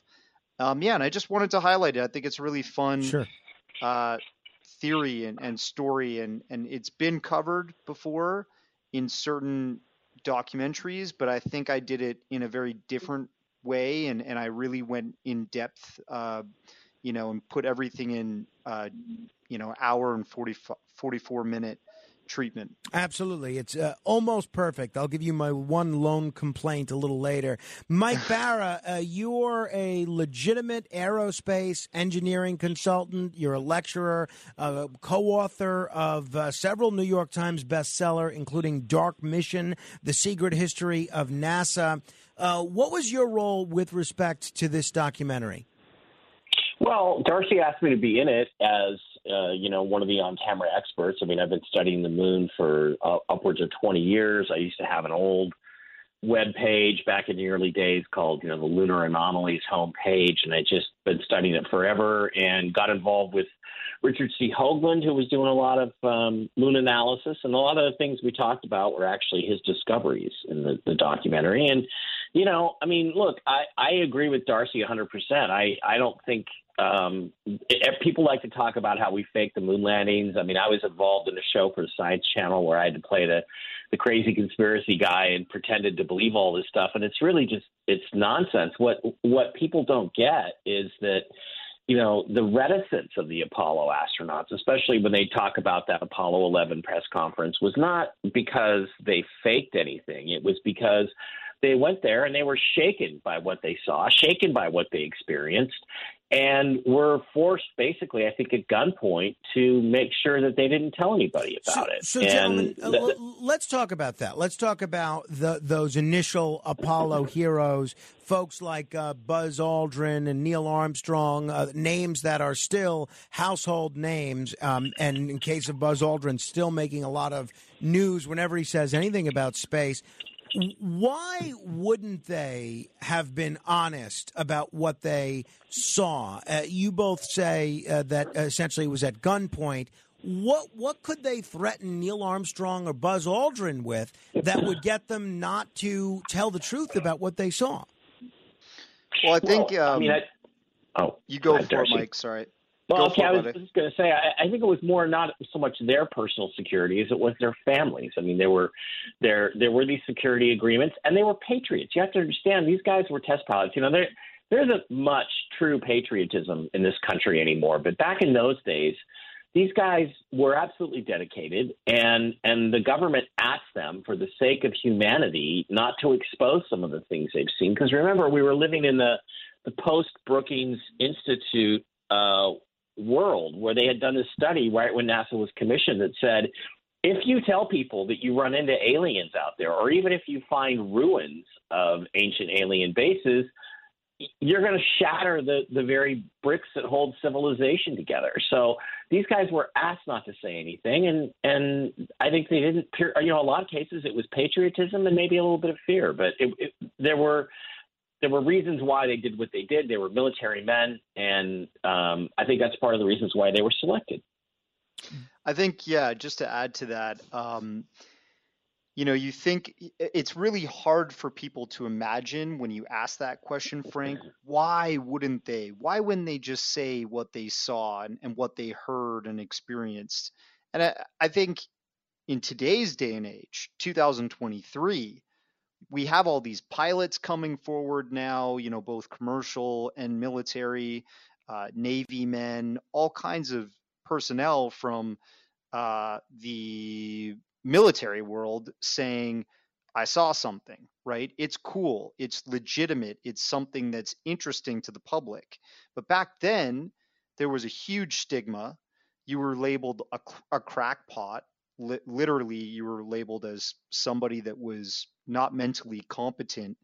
And there were certain things you just didn't discuss, UFOs and, things that were not mainstream discussions like the Bible and, anything that was out of the ordinary was considered taboo. Well, that's not a polite dinner talk, sir or ma'am. Let's stop discussing this. You're upsetting my wife. Whatever. You know what I mean? So this is the 1960s, right? Right up till 1969 is what I cover in this film. From the 50s with, the Gemini Project was what gave birth to the Apollo manned missions. And you just have to realize that time was so different. And on top of that, UFOs, if anybody is just a small researcher on the subject, you realize this was a super classified subject back then in the military world, highly classified. This was more classified than the atomic bomb. Based on what papers we've seen come out of certain programs and people have talked about since then. We've had 75 years plus to study things regarding the secrecy of UFOs, right? And so when you add that complexity of that UFOs are a classified subject, and it's possibly destabilizing to the world paradigm, running on fossil fuels and so on and so forth, because it begs the question, well, what are those things running on? Well, then you really have to shut up. And I think when you're talking about these Navy and Air Force pilots, which all of the, 3 of the pilots from the Apollo program were Air Force, the rest were Navy, you're talking about guys that were probably read into what was classified and what was not, and you were debriefed and you were told never to talk about this stuff when you're doing your press tour. And so they were really careful. They looked very nervous when they landed post Apollo 11, and they literally say in their very first famous press conference, which I have clips of in the documentary, we're going to do this a little bit differently. We're going to go off of most of the material that we've got in our slides presentation. Well, why would you want to do that? Why wouldn't you just leave questions completely open to the world to ask, like a real Ask Me Anything, AMA? They didn't want that. They wanted it to be more of a scripted conference because they wanted to only discuss certain things. And, I think that deeply disturbed Neil Armstrong because he was a highly intelligent thought leader. And he didn't talk to the press or public a lot. He kept very quiet, probably because he didn't want to lie to them. And Buzz Aldrin, I think he has no qualms with lying to the press. I think he's a very intelligent, mentally hardened person. And he knows he swore an oath, probably, and when it's not right to talk about these things, he's not going to talk about it, and he's going to debunk it or make it a joke whenever he can. And if people just tuning in, you've got to see this documentary, Secret Space UFOs. Darcy Weir is here. Mike Barra is here. Let me ask you about someone that you guys do feature footage of in the documentary, and that is Edgar Mitchell, the 6th man to walk on the moon. And it's clear, based on the footage, mostly archival footage that you feature in the film of Mitchell, that he was a believer in UFOs and the fact that there had been ET encounters with people on this planet. Why, in your view, would Mitchell be so willing to talk about this openly, whereas the other Apollo astronauts would not? Well, Mitchell is interesting. I mean, the guy was born in Roswell, New Mexico. Okay, so this is a guy that's got this whole alien background thing, and I think that in his case, part of it was how do I get noticed? I mean, part of it was ego because he wanted to be different. He wanted to be the out there guy because everybody remembers Neil and Buzz, and how many people remember the Apollo 12 crew? Not very many. Val Bean and Pete Conrad. But how many people remember the Apollo 14 crew? Al Shepard was part of it, and Ed Mitchell was there. So I think there's that aspect to it. It's just normal human stuff. But he was into a lot of really esoteric stuff. He did psychic experiments on the moon where he tried to project an image in his head, and he had it was like one of the first remote viewing experiments. Wow. And he had a bunch of friends on Earth in different places. He said, at a particular time, I'm going to think about a certain thing and draw a picture of what you get. And I forget what it was, a bird or a flower or something, but everybody got the same thing. So he was very into this kind of stuff. And he was a guy that kind of went his own way, I think in a way to make more of a name for himself, partly after he got back. And because, but he was also very, very strongly against the research that I've done, the research that people like Richard Hoagland have done, Ken Johnson, some of the people that are in the documentary, there was nothing artificial there. We didn't see anything. And I think that was his programming. So in some ways, he was really out there. In other ways, he was very, very held back. But he was, like a lot of the astronauts, trying to get things out. And I mean, look at John Glenn. I mean, John Glenn had to go on an episode of Frasier and speak into the camera, supposedly when nobody was paying attention, and tell everybody the truth about how they saw UFOs in space and it terrified them and they saw them in their nightmares and all this stuff, which was, completely out of context of the episode he was in, and it wasn't funny on top of everything else. So these guys have all tried different ways to get the real story out in ways that wouldn't get them in trouble or break their NDAs. Interesting. Absolutely interesting. Anything you would add there, Darcy? Yeah, I think Dr. Mitchell, what we did show in the documentary was his discussion with CNN regarding, his work in trying to break the disclosure of UFOs around the world. In that earlier interview, he was discussing how he went to the Pentagon and he sat down with a high-ranking military official, and they debriefed him, they being Dr. Greer, Stephen Greer, who, formed the Disclosure Project way back when, 2001. And people allege even today that briefing may or may not happen, but I don't think Edgar Mitchell would have lied about that.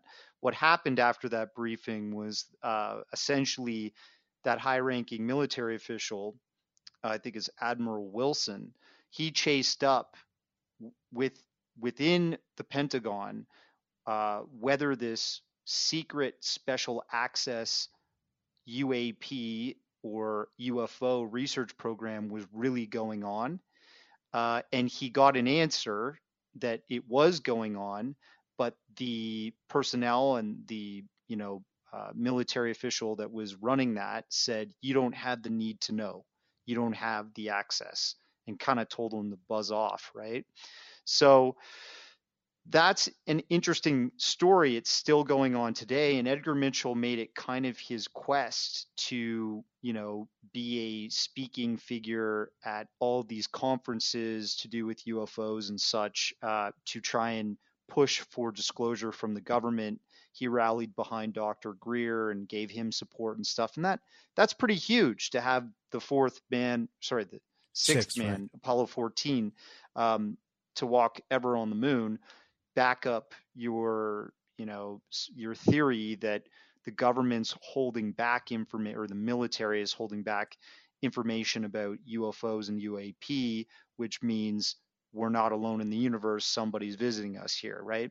The reason why I think he might have been a little bit more conservative about the moon stuff, Mike kind of alluded that that might have been part of his programming. So there's a working theory here that it's possible that some astronauts were kind of hypnotized post missions to not speak about this stuff. And then there's other astronauts that maybe that didn't really work on. And those types of astronauts would include maybe Buzz Aldrin, who's just too mentally fit to be, hypnotized into doing anything. So they're just threatened, so there's kind of like a melange of tactics to make sure that this information doesn't get out from these, extremely provocative adventurers that most people in the world look up to. And if these adventurers speak out about certain things, most people take it seriously, right? So anyways, I think in a certain way that programming kind of failed with Edgar because he ended up latching on to the UFO subject, which is directly related, right? And he wanted to be an advocate for that to be out there in the public for people to know about it. Lastly, gentlemen, and there's a lot that we haven't gotten to, especially as it relates to lunar objects and things of that nature. But there are a lot of skeptics that are going to be listening to us right now and saying that you guys are essentially trying to make money by the public's fascination with this, making movies and writing books on this subject and pushing a false narrative and a false science. Address the skeptics in our audience that might believe that. Well, there's always going to be a bunch of jealous people who aren't on TV and don't write books and don't have people, listen to them speak, that are jealous of you. And there's nobody who's got a better life than you do who's jealous of you like that, who doesn't say those kinds of things. But it's like there's no money in this business for guys like me to speak of unless your name is Eric Von Daniken or David Icke. You're not making very much money doing these conferences and stuff. It's something you do because you care about getting the truth out. And so, my response to those people is get a life, will you? I would add, I've spoken once at a conference. It was UFO Mega Conference in the middle of COVID, 2021. It was a horrible experience.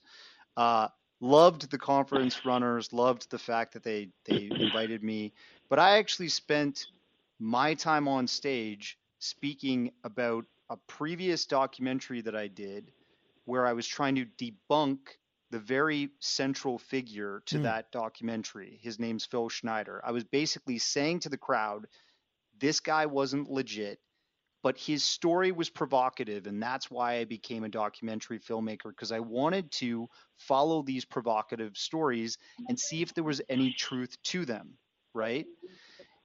So I am not out here to make a big buck. I'm not holding... And I got paid $500 to speak at that conference and, took the worst flights of my life. But basically, I'm not trying to say I'm not becoming a millionaire off of this documentary either. The few people that reach out to me after watching the doc and say, whoa, I learned a lot that I didn't know before. And there were things that I knew before that, you actually shocked me and showed even more.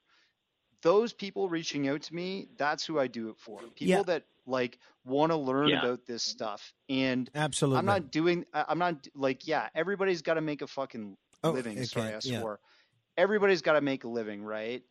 Whether you're shoveling SH or you're writing a book, I'm not going to be mean to people for shoveling SH.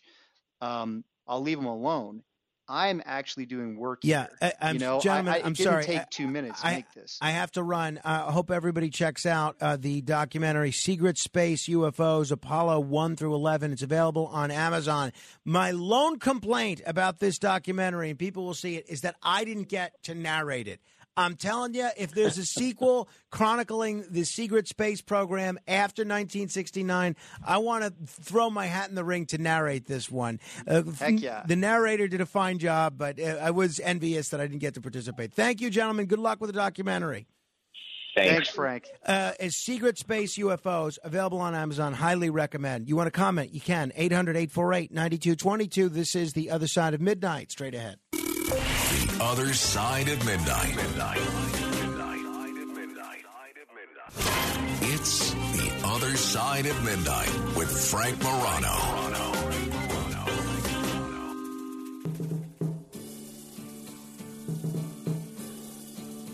I was all right for a while. I could smile for a while. But I saw you last night. You held my hand so tight as you stopped to say hello. Oh, you wished me well. You couldn't tell that I've been crying.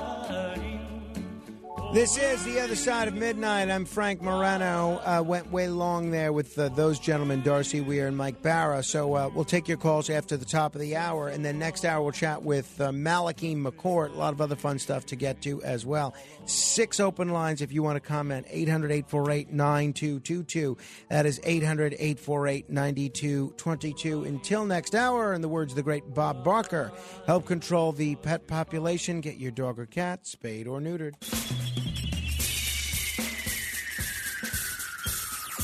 This is The Other Side of Midnight with Frank Morano. They're running a strange program, y'all. Now, here's Frank Morano.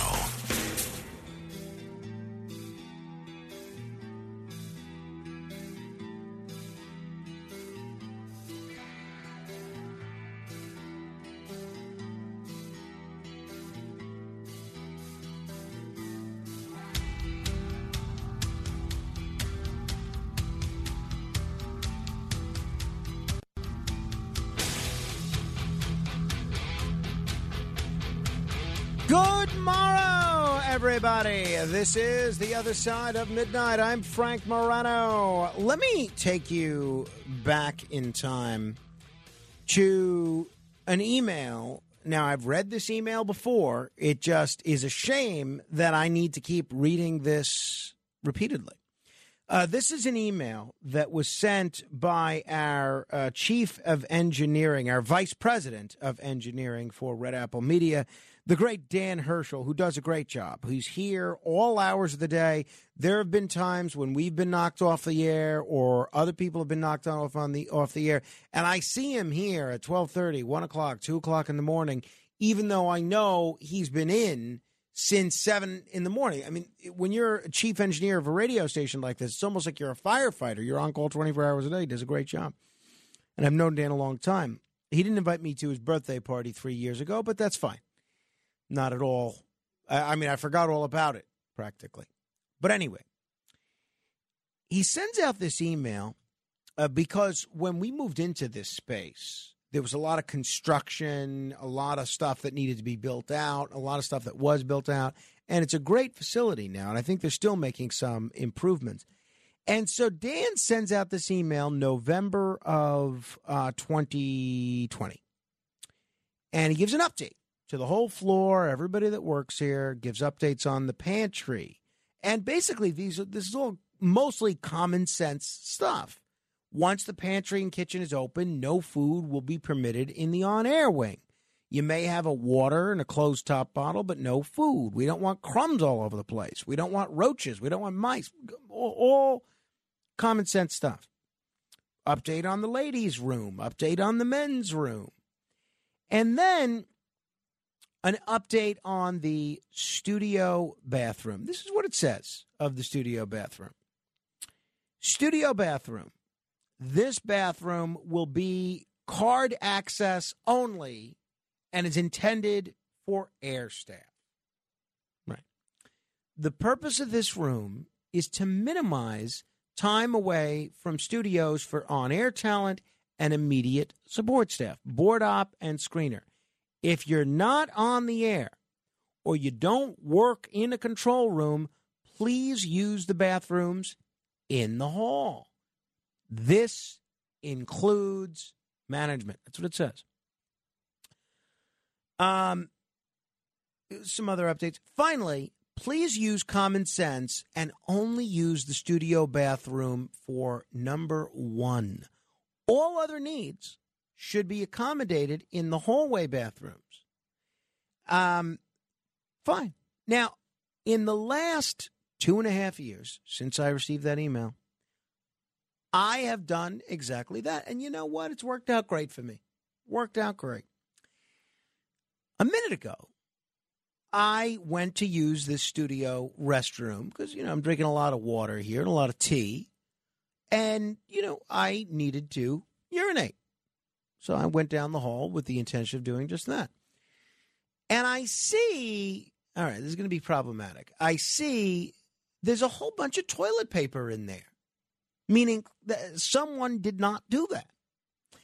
And I urinate anyway. It's nice and clear because of all the water that I'm drinking, a very healthy color.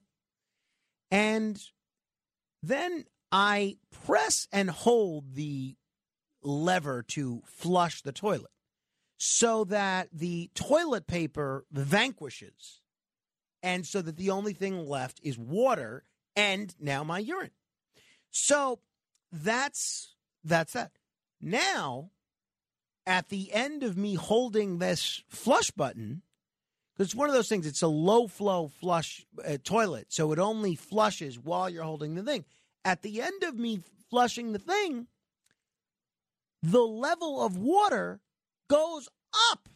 Oh, my God. Which is precisely what I feared, because someone was in there and not only did not adhere to this directive, which all of us are supposed to adhere to, but they then used an enormous amount of toilet paper. I don't know how someone could have thought that that was an appropriate amount of toilet paper to throw into what is a low-flow toilet. So right now, stinks in here. I just spent 3 minutes after urinating trying to declog the toilet with a plunger. Wow. Because someone did not have the courtesy to adhere to this rule. And I don't believe that I was successful, because it is still, the water still goes up. So that's where we are right now. Why people keep doing this is beyond me, but here we are. So when we go to break, we're going to talk to Malachi McCourt in a little bit. I'm going to try again, because I'm not bad with a plunger. I'm not exactly a professional plumber, but I'm not bad. But this is a situation where we may have to alert somebody that there's a situation going on here, that the toilet is clogged because of people using too much toilet paper. Hate that guy. So that's where we are now. 800-848-9222. 800-848-9222. Malachi McCourt coming up in about 5 minutes. Still alive and sounding great, by the way. I talked to him yesterday, and he is spry, and he is sounding good and energetic. If you're not up on Malachi McCourt, you probably know him as a storyteller, a best-selling author, a radio talk show host, whatever the case may be.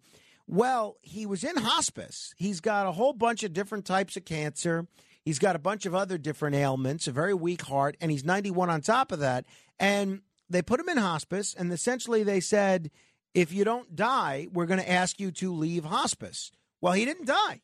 So they asked him to leave, and he's back home, and he's going to join us in a minute for an update on his situation. Matt Blaze, any comments on the toilet situation at all? I know I wasn't in there because I was in the control room the whole time, but I would be allowed to be in there. Well, because I work in the control room. Right, as long as it's for number 1. Right, yeah. I would never do anything else besides that in that bathroom. Mm-hmm. Mm-hmm. So I know it wasn't me. Well, okay, but I mean, Kenneth, you have anything to say? It's funny, Frank, because during that whole spiel that you went on, I was thinking, it's funny because I walked down the hall after I saw you coming back, and I walked into the bathroom, and immediately I noticed that the water level was definitely above the average level, and I promptly turned around and walked straight down the hall to go to the hallway bathroom because I was not going to deal with that. Yeah, well, right. This is the problem, right? That when something needs dealing with, I'm the one that deals with it, right? When problems need running away from, right? Then that's why other folks are there. Here's the thing: the person, whoever the culprit is that did this, should have been the one to fix the problem. Right. Well, I agree with that.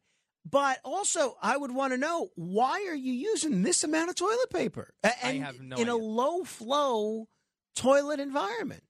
I mean, you see what goes on with that toilet bowl. It's not, you have to hold it down all the time, no matter what. Even on a normal day, you got to hold it down for a few seconds for it to get some flow and wash everything down. So I'm going to try to deplunge again, but I think ultimately we may have to inform Dan or someone that we may need professional help here in more ways than one for some folks.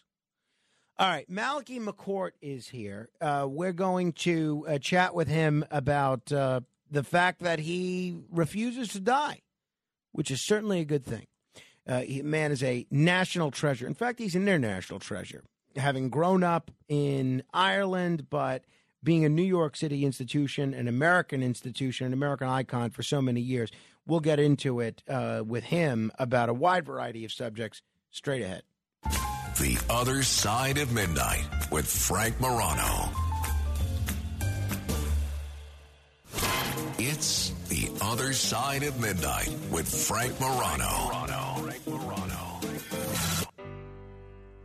you were young and your heart was an open book, you used to say, live and let live.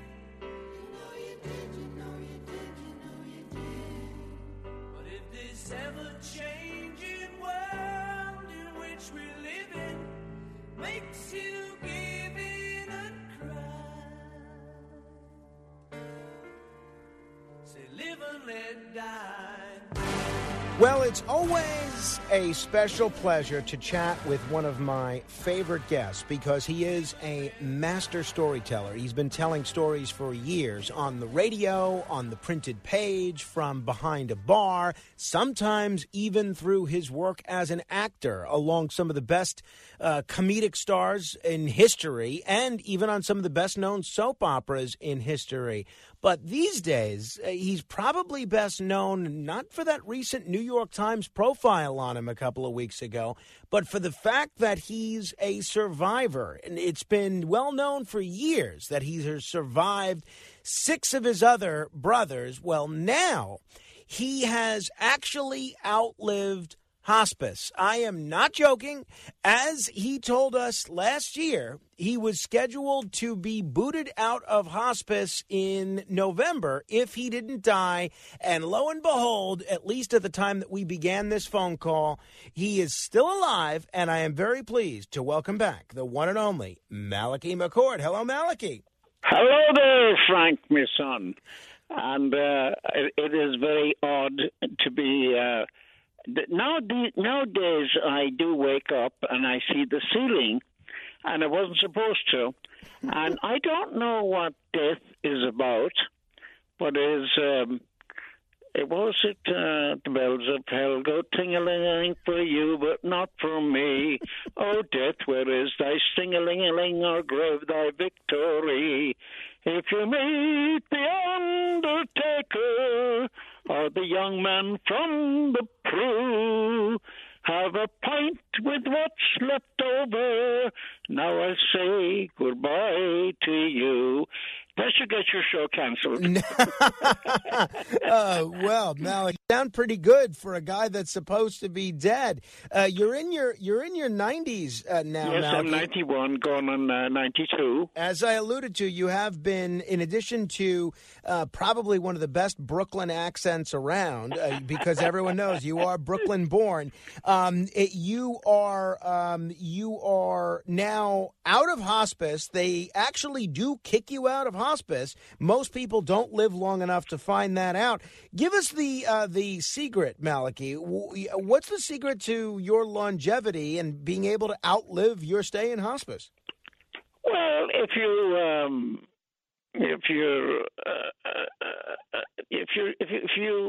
take it easy on your life and just say, I just live one day at a time.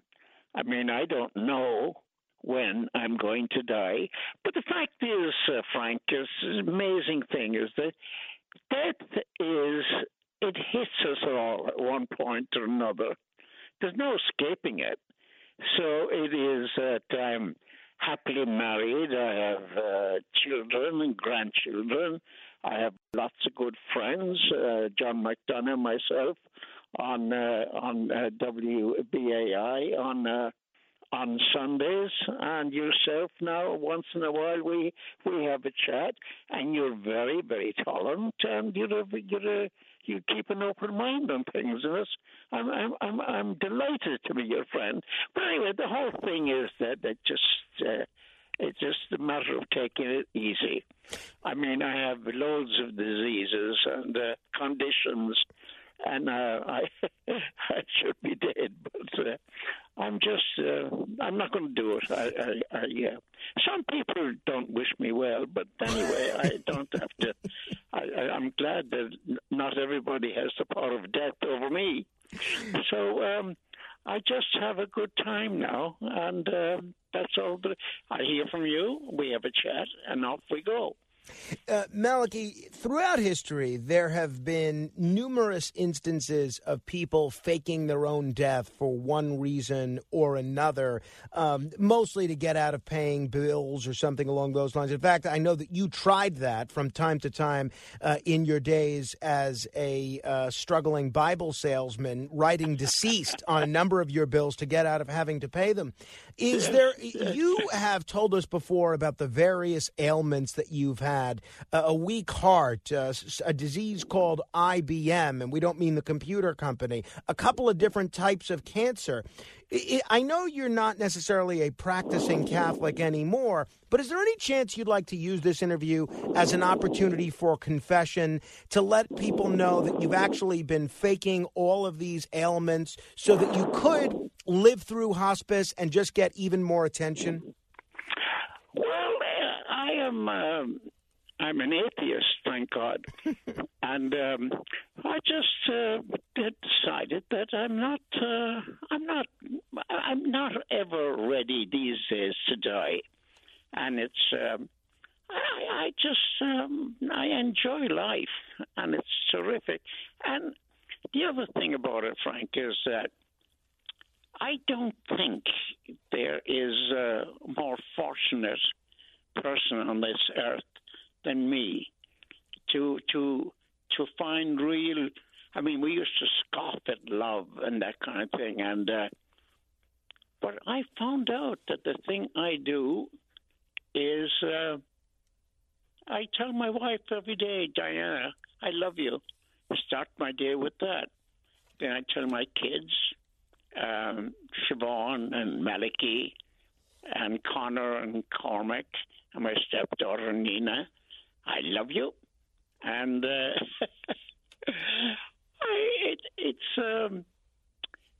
laughter is really, it's a cliche, I know, that laughter is the best medicine.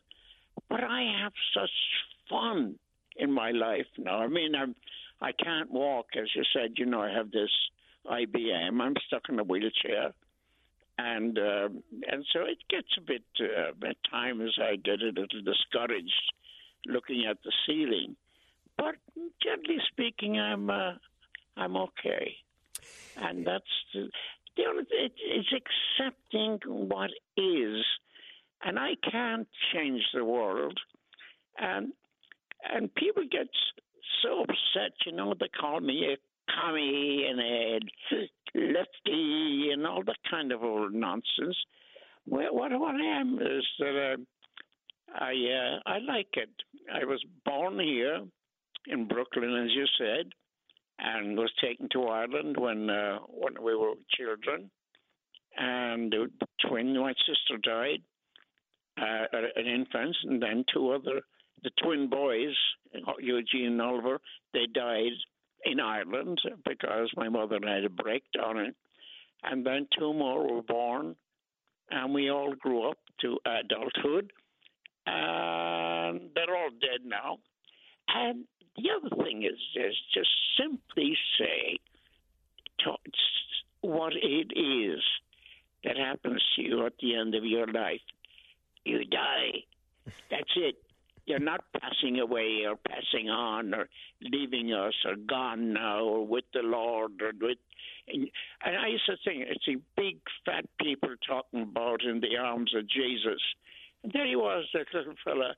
Should they kill him if he was in his arms? He seems to.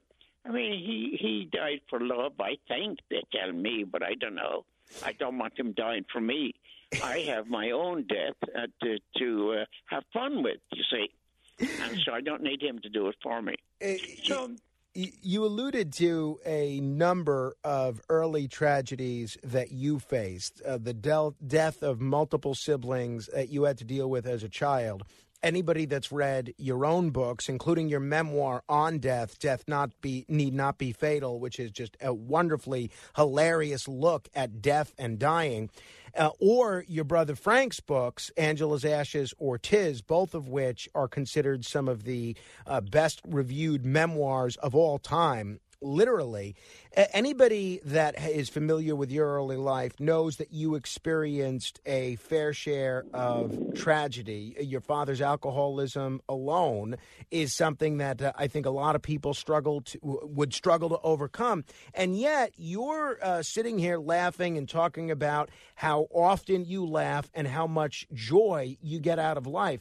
Do you feel the early tragedies you faced as a young person made you more likely to be able to laugh through tough times, or do you laugh in spite of those early tragedies, Malachi? Good question. I'm not sure why the whole thing. I mean, life is such a. Two people die every second. And that's, you and I now have been on the air here for the last 10 minutes. And we're here. But somewhere else, two people have died, and two people have died. There's about every second, 120 people die every minute. 7,200 every hour. No, not. Well, we better end this interview before we go on a murdering spree. That's the other thing that I have, Frank, is that I sort of regret that we were so poor that Frank and myself, left school when we were 13, and we went to work as messenger boys. And I never did get an education as such, but I did get a love of reading, and that's outside of a great love for Diana and my family, but I just absolutely love being able to read. I love words. I love the texture of them, using them and letting go of them, chewing them and going out. And it's, I don't know how many words there are in the language, what, 500 million? Anyway, I have enough to get me through life. I think you've probably created a few new ones, which I certainly always admire. Malachy, you're so associated with Ireland and Irish culture that I can't avoid asking you about one of the big news stories of the day, which is President Biden, who some people have described as the most Irish president since JFK, is actually in Ireland right now, and he's there to celebrate the anniversary of the Good Friday Accords and the peace that has held. Do you think that, why do you think that the peace has held all these years as a result of these Good Friday Accords, whereas we see so many other conflicts around the world in places like Eastern Europe, the Middle East, where the truces and the ceasefire agreements, they seem so tenuous and so temporary? What do the Irish have right about peace that the rest of the world hasn't yet learned? It seems to me that now my father was from the north of Ireland, which is people should understand that England, the English invaded Ireland in 11 something or other. They got with one of their kings got permission from the Pope to invade Ireland, because he said they were falling away from the faith that St. Patrick brought. Now, Maewyn Succat is St. Patrick's name. His name is not Patrick at all. And he only took the name because it derives from the Latin, patrice, which is father. And that's the way. So he came and he brought Catholicism. And that lasted for about 600 or 700 years. And then the Irish were decided to go back to what they were before, pagans. And I am essentially a pagan. I believe everything, and I believe nothing. I don't have to do anything like that. And I don't believe in an afterlife either. It's not my business, but I don't. And that's why death doesn't bother me in the slightest. And I might even try and get back, to talk to people after I die. But anyway, that's not my business. I'm not there yet. So anyway, I'm wandering off again now, and that's my my wonder. The thing is that I have a load of books still here to be read, and I have love in my life, and that is it. Now, people say they love their country, and I say I don't want to be rude, but you can't love a country. That's impossible. I mean, what you do, get and go up and kiss the Palisades or something? You'd have to have a big mouth. It's certainly a very different type of lovemaking than I suspect many of our listeners are used to.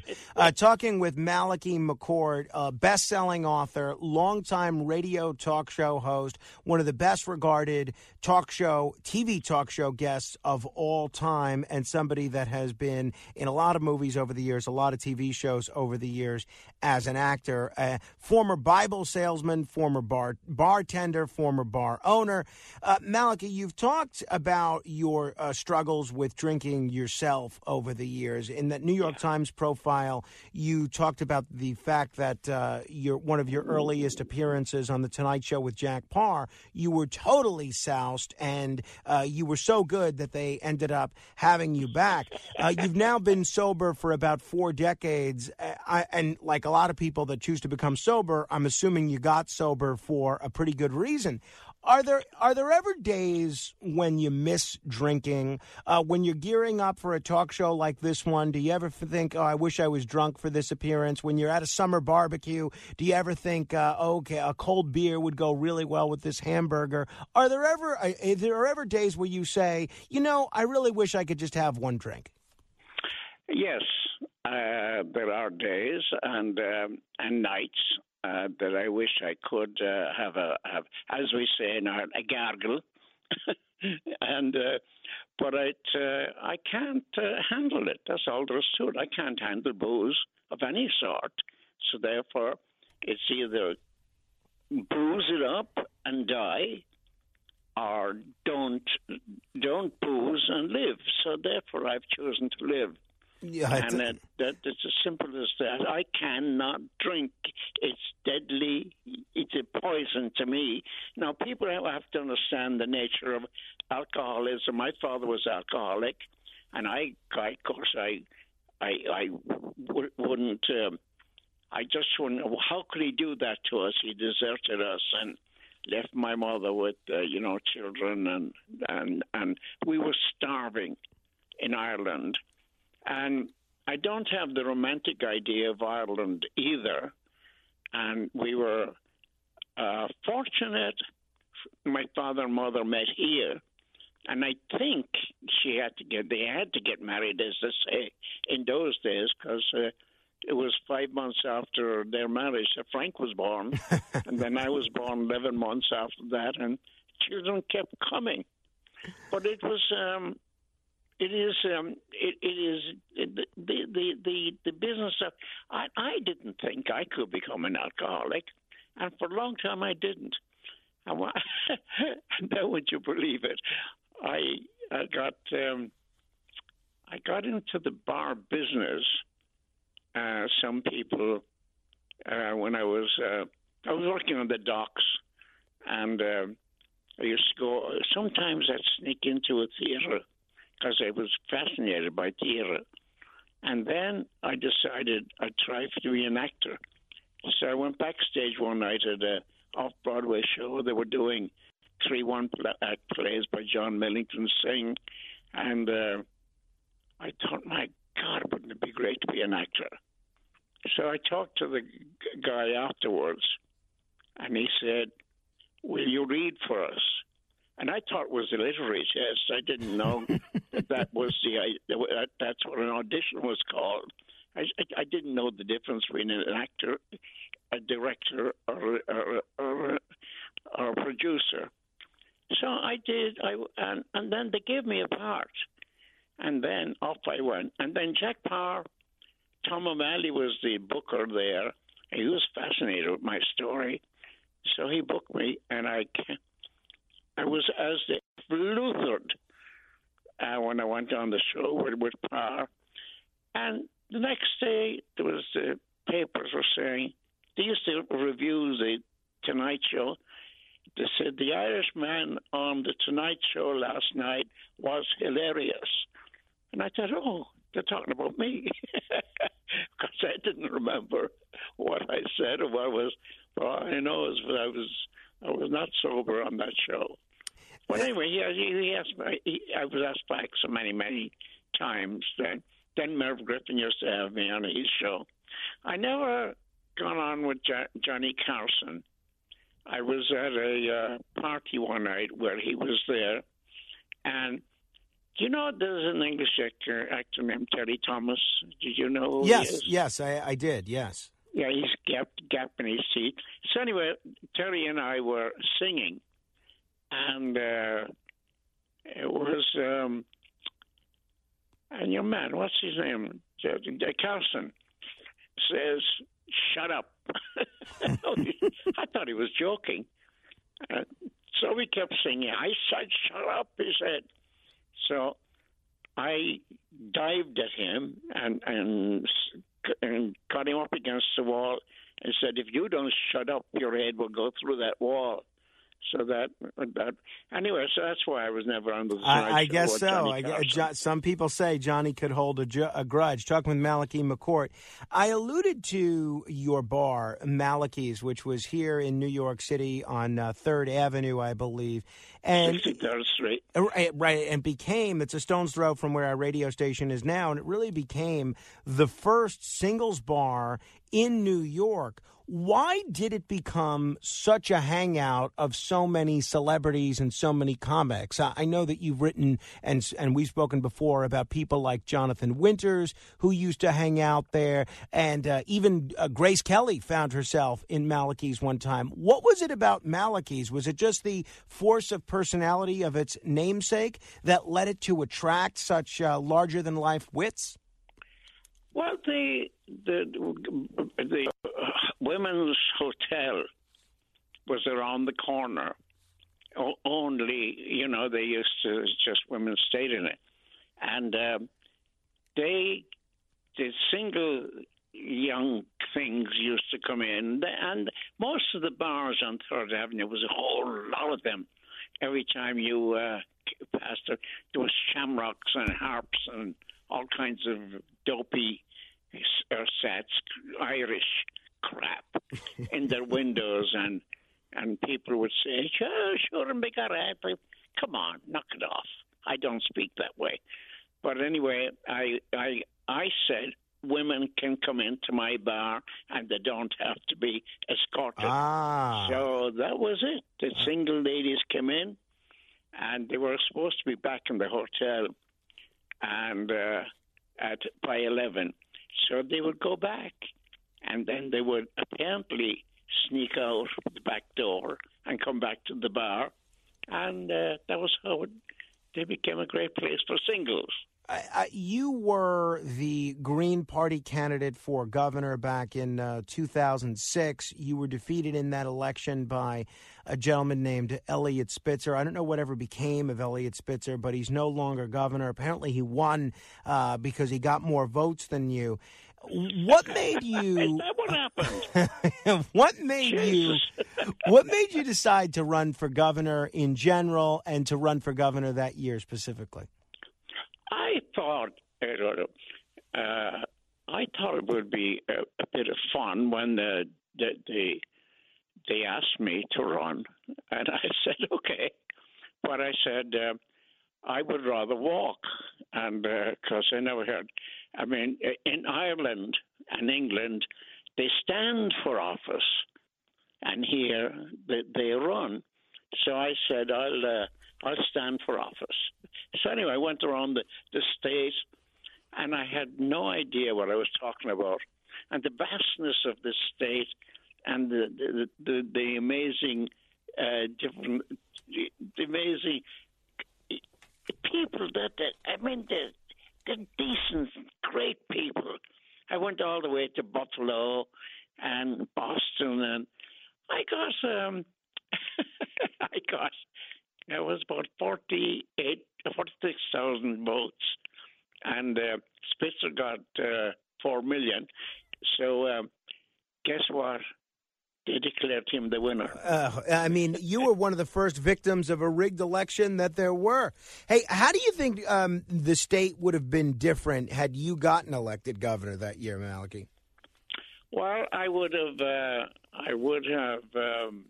declared every second day to be a holiday, and would let people off from the who were in my cabinet and so forth, and I would say that laughter is not an option; it is a necessity, and that's what it is.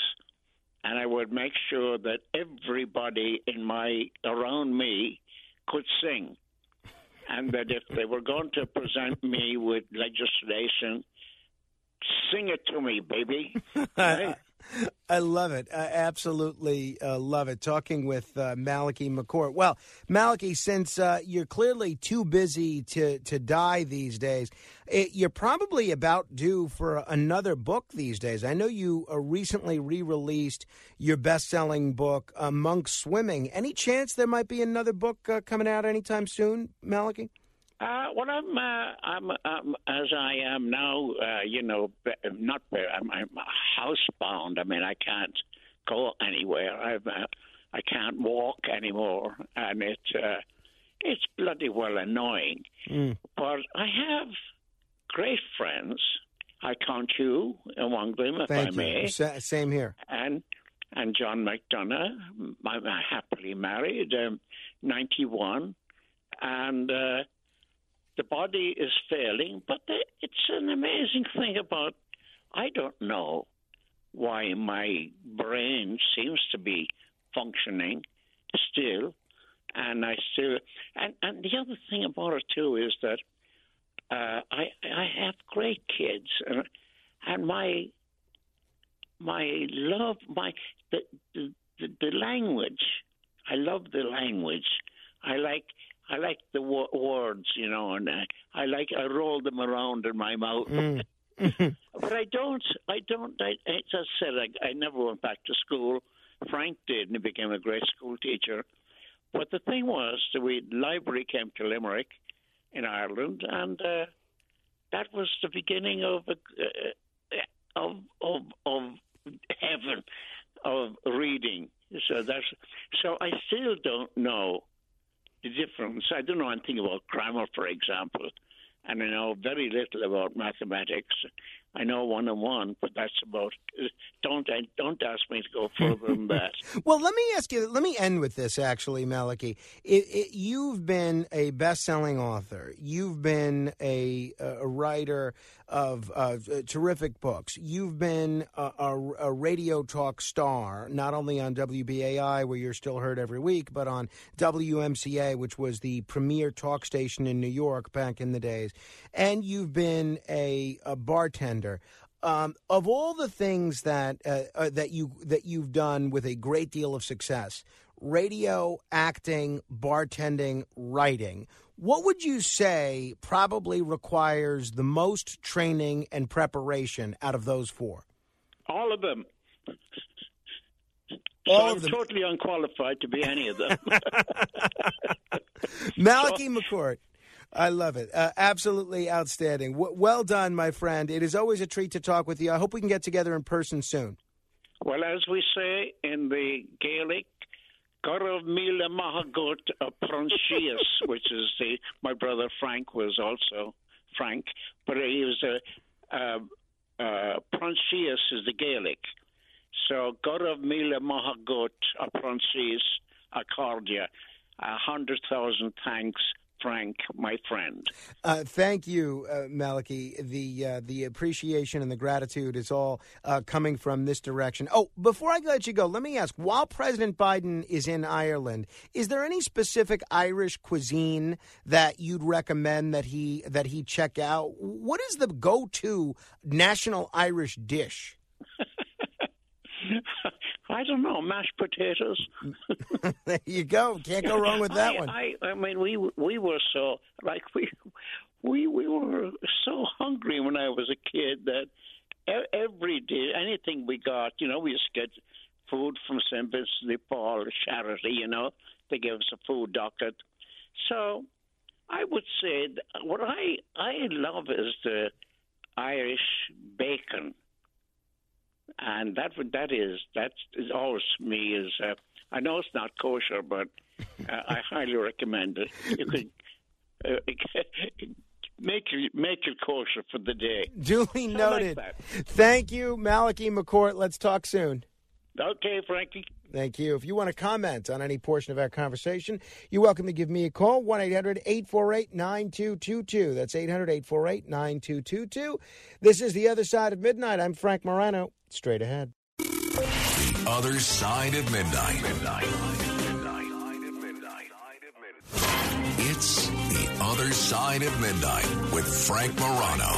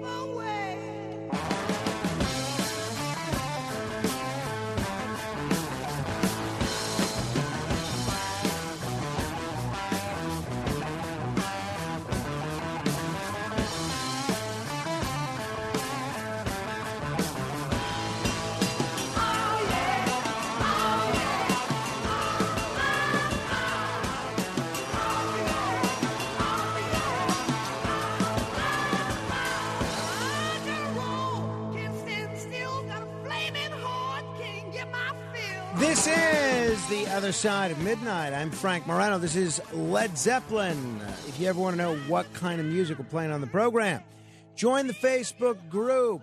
Just go to facebook.com/groups, Facebook.com/Radio Morano. There's discussions going on right now in there about book banning. There's discussions going on in there about AM radio. There's discussions going on in there about Rob McQueen and his nonprofit organization, Waves for Water. All sorts of discussions going on in there still about the Dalai Lama. If you want to weigh in on anything that we have discussed so far, you can give us a call, 800-848-9222. That's 1-800-848-9222.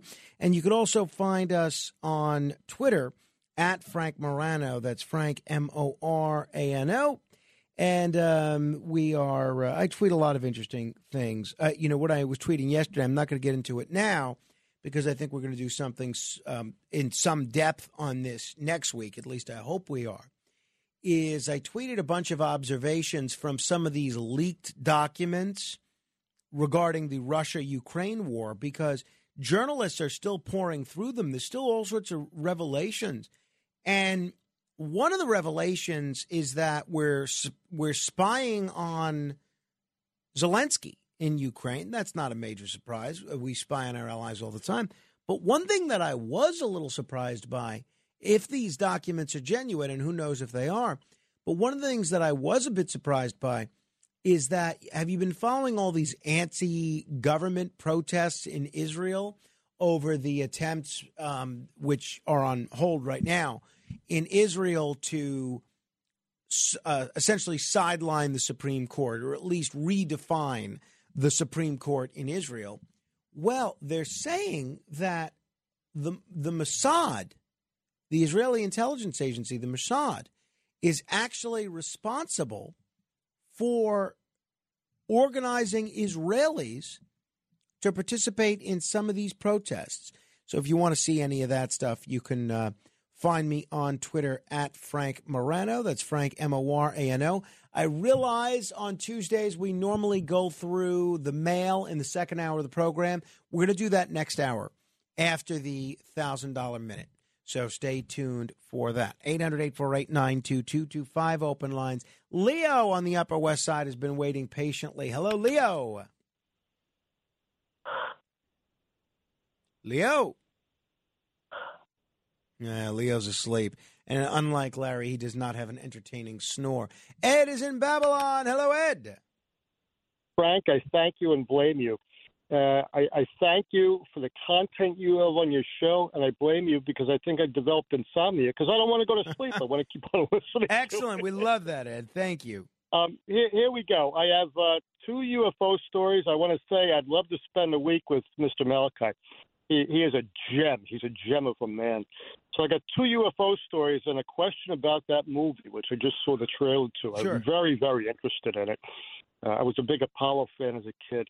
One UFO story is I'm driving northerly on Deer Park Avenue on Long Island here with a girlfriend. We talk, and then we took a moment of silence, and then we start talking again. And we realize, Frank, and this is at night, that now we pass a building that we passed already, and we're driving southerly toward Babylon. And we could never explain that because I didn't take a U-turn.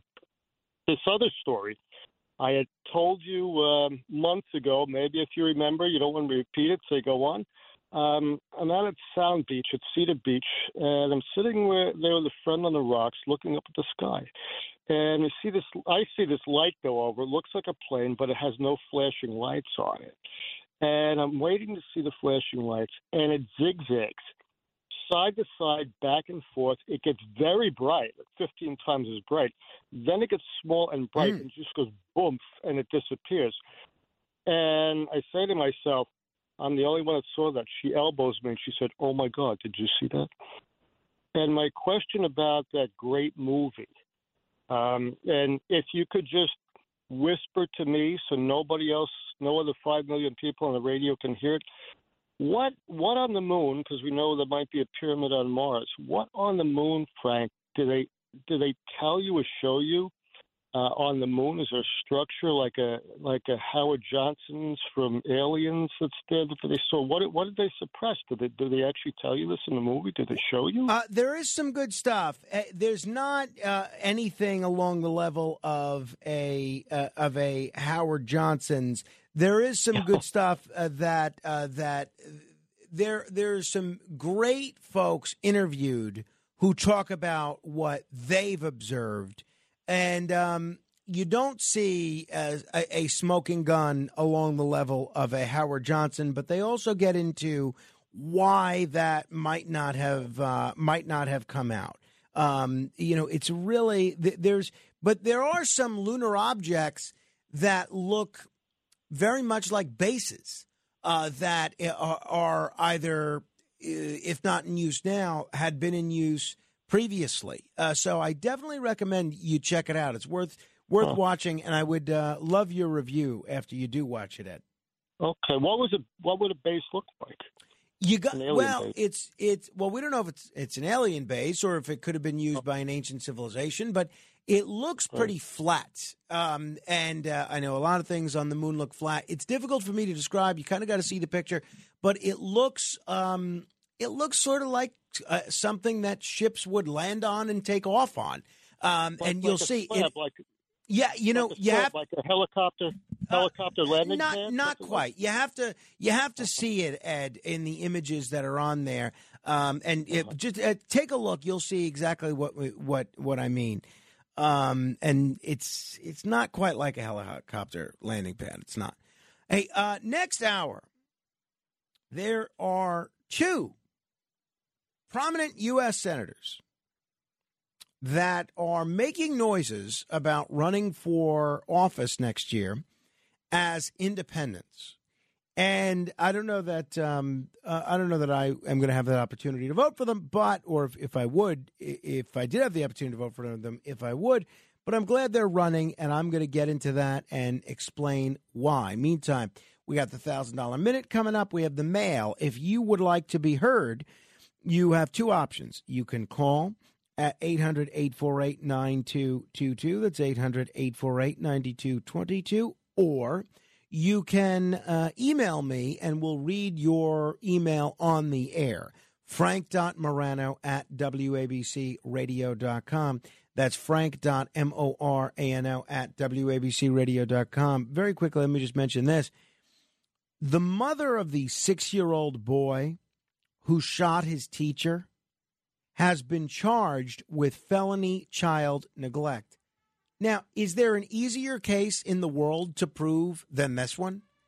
That if you allow your 6-year-old to be in a position to get a loaded gun, bring it to school, and shoot his teacher, that you are committing every transgression possible as a neglectful parent? Unless I'm missing something, I think this is a pretty open and shut case. All right.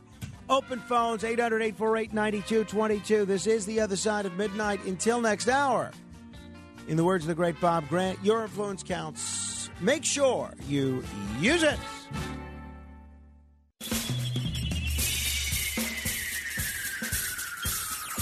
This is The Other Side of Midnight with Frank Morano. They're running a strange program, y'all. Now, here's Frank Morano.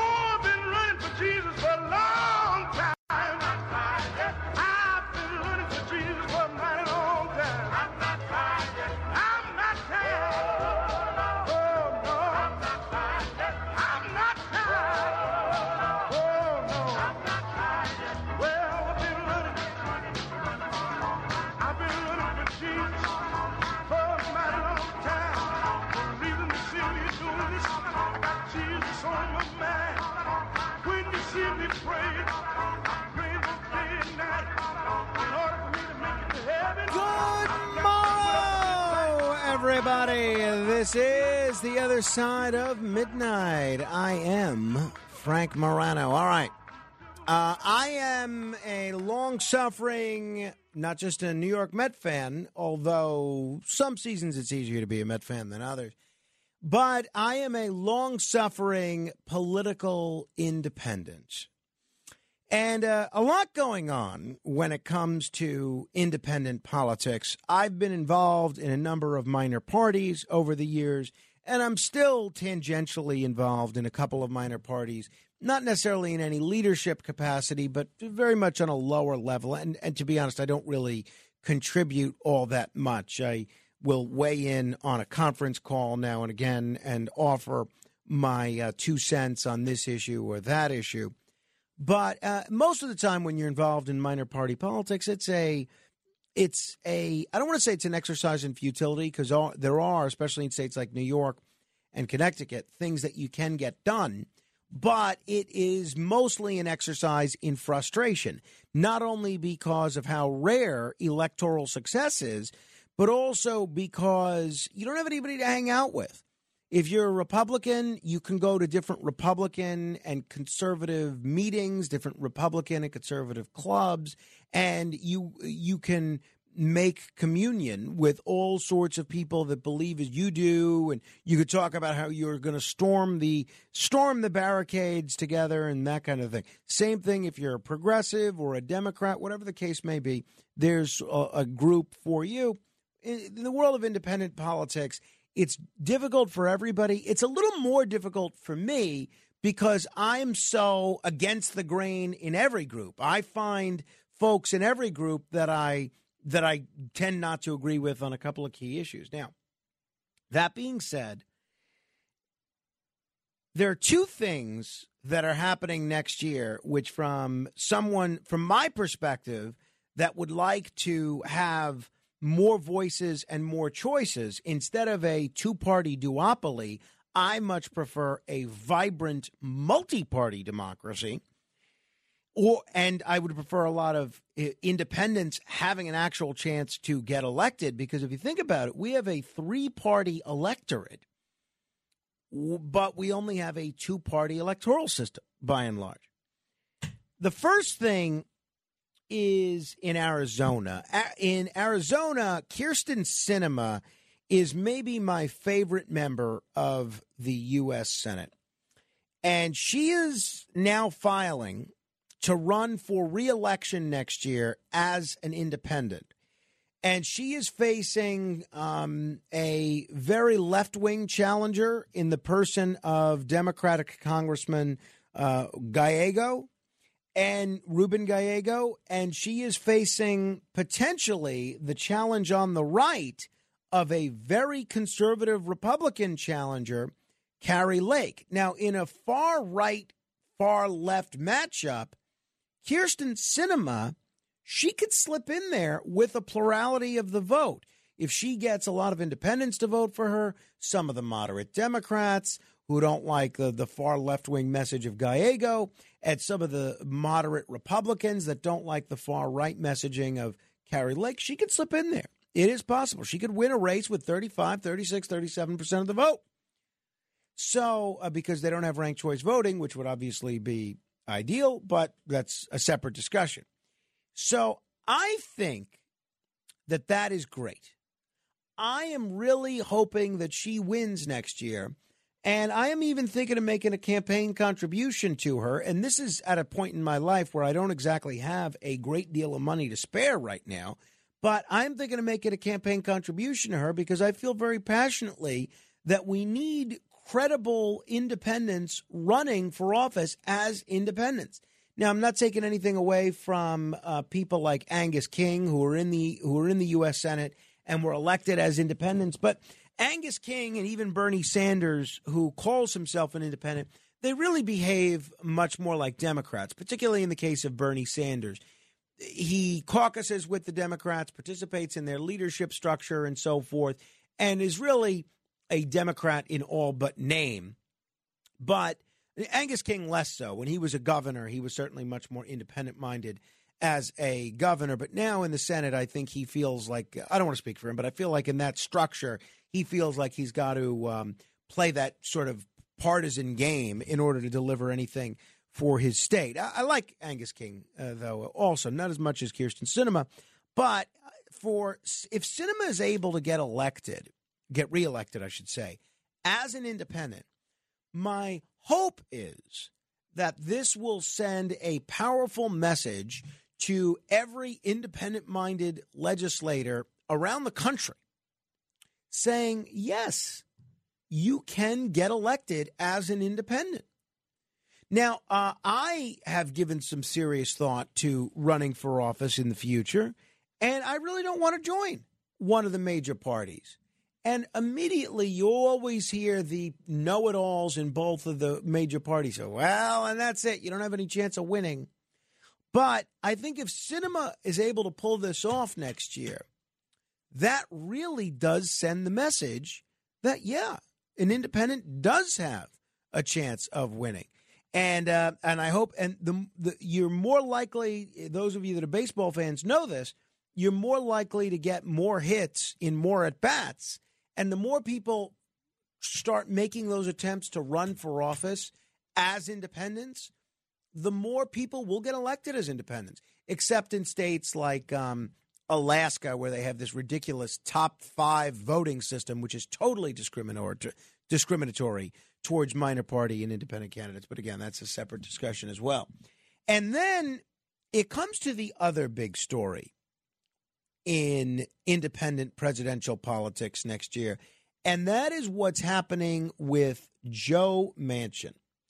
Senator Joe Manchin has a few options next year, and he has taken many of them off the. He has not taken many of them off the table. The only thing he's taken off the table next year is running for governor. He previously was the governor of West Virginia, and he doesn't want to do that again. So he says he's not going to do that. But other than that, he has left open the door for running for re-election as a Democrat, running for re-election as an independent, or running for president as a Democrat or an independent. Here he was on Fox News Sunday a couple of weeks ago. Here's the thing. Only in America do we start the next election the day after the last election. It's underway. And I've not done that. I said, that's underway, but not. I'm going to do my job.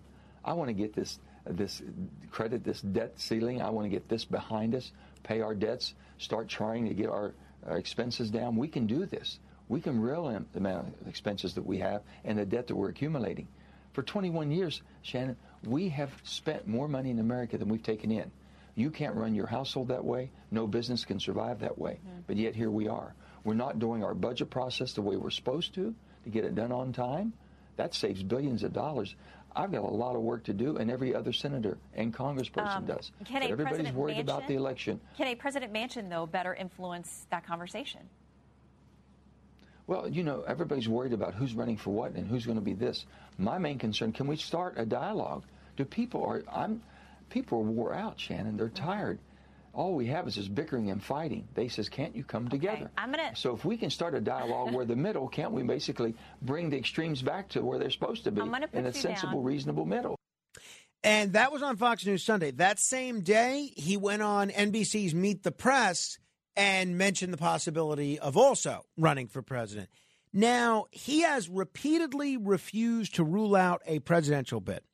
And even though he's always been elected, both as governor and U.S. senator, as a Democrat, he remains very highly critical of President Biden. And Manchin's role in an evenly divided Senate during the first 2 years of Biden's presidency effectively made him the most powerful senator, along with Sinema. And the media, they've even occasionally dubbed him the shadow president. They've scrutinized every word he's ever uttered. This is a 75-year-old man who has spent decades in relative obscurity. Now he's the highest profile senator, maybe along with Sinema, in Washington. So he barely won re-election in 2018. His state, West Virginia, is a state where Donald Trump is incredibly popular. So it's not inconceivable that he's going to have a tough time running for re-election next year. There's 2 Republicans that are running potentially next year. One is the governor, Jim Justice, who's a former Democrat and probably has a very good chance of winning if he's the nominee. The other is a far-right MAGA Republican that probably would not win, and that would suffer the same state as Carrie Lake in Arizona. Trump won West Virginia with almost 70% of the vote in 2020.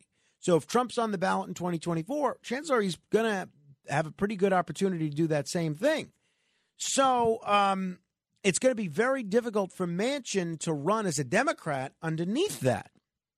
And that's why it made sense for him to oppose so much of Biden's agenda, no matter how much it infuriated Democrats. And for a time, that worked. In April of 2022, a year ago, Manchin's approval rating was 57%, including a whopping 69% of Republicans. But that all went away after he backed Biden's Inflation Reduction Act. His approval rating crashed as independents and Republicans abandoned him in West Virginia. Now, his approval rating is at about 40%. And he's going to have a tough time running for re-election in West Virginia. And that's one reason that Manchin might run for president as an independent. He's got nowhere to go in his home state. I don't like to be governed by polls, but a lot of these polls increasingly show voters are becoming independents. Nationally, February Gallup poll found that 44% of Americans say that they're independents, much more than say they're Democrats or Republicans. And you know what the biggest group that number is growing in? Young people. And young people is also the group that says by the largest number that they would consider voting for an independent or third-party candidate. In March, Harvard-Harris poll found 53% of Americans, including 60% would consider voting, 60% of independents would consider voting for an independent, moderate presidential candidate over Biden or Trump. See, if it's a Biden-Trump matchup, that is essentially a dream match for a centrist independent candidate because a lot of Democrats don't want Biden and a lot of Republicans don't want Trump, and you're stuck with them. And that's going to be the most likely matchup. And in that kind of environment, Manchin, with this no labels group that he would likely be running with, he would be on the ballot probably in all 50 states, and he would probably have a moderate Republican as his vice presidential running mate, maybe someone like former Governor Larry Hogan or someone along those lines. And I think Manchin could have a decent chance at doing really well. I'm not going to go so far as to say that you would win, but he might win a couple of states. He might get enough votes in the Electoral College to throw the whole race into the House of Representatives. And he might do it just to hurt Biden because there's been a number of analyses that show a third-party candidate is much more likely to hurt Biden than Trump in the states where they don't have ranked choice voting, which is just about all of them on the presidential level. A big part of me hopes that he does do it. I don't know that I would vote for Manchin, mainly because of this Russia-Ukraine situation. My ideal presidential candidate running as an independent next year is someone like Tulsi Gabbard, because Tulsi Gabbard gets it when it comes to foreign policy. Joe Manchin, as far as I'm concerned, and this is my biggest concern with no labels, he's just a part of the establishment when it comes to foreign policy. And that establishment is going to lead us into World War III. With Trump, I think he's too extreme in many different areas. I think his rhetoric can be polarizing. But if Donald Trump's elected, I know we're not going to nuclear war with Russia. I know that. And that is very appealing to me. I just wish there was an independent candidate that had that same messaging on foreign policy. With Tulsi Gabbard, you have that. So if there was a Tulsi Gabbard running, that's my dream ticket. But there's no Tulsi Gabbard running, at least not yet. I am hoping that something like this comes to fruition because I think it would be a healthy thing for the independent political movement and maybe could build a future national third party. You know, one of these other third party groups that is trying to get started is Andrew Yang's Forward Party. And they announced last week that they're not even going to be running a presidential candidate. Now, in a lot of states, that means that dashes your hopes of getting ballot access for that party in the future.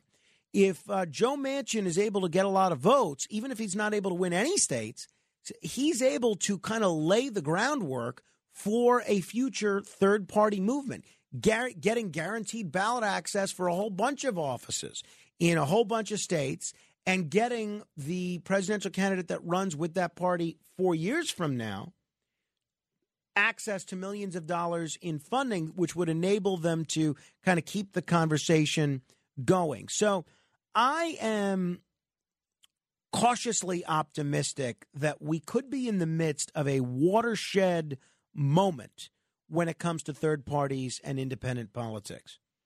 What do you think? One, would you ever consider voting for Sinema? Two, in a Biden-Trump matchup, would you ever consider voting for Manchin? And three, irrespective of if you'd consider voting for them, do you think that these dual potential candidacies, Sinema as an independent for U.S. Senate, matched with Manchin as an independent for president, do you think that could be kind of the shot in the arm that the third party or independent political movement needs? What do you think? 800-848-9222. That's 800-848-9222. The other thing that I would ask your opinion on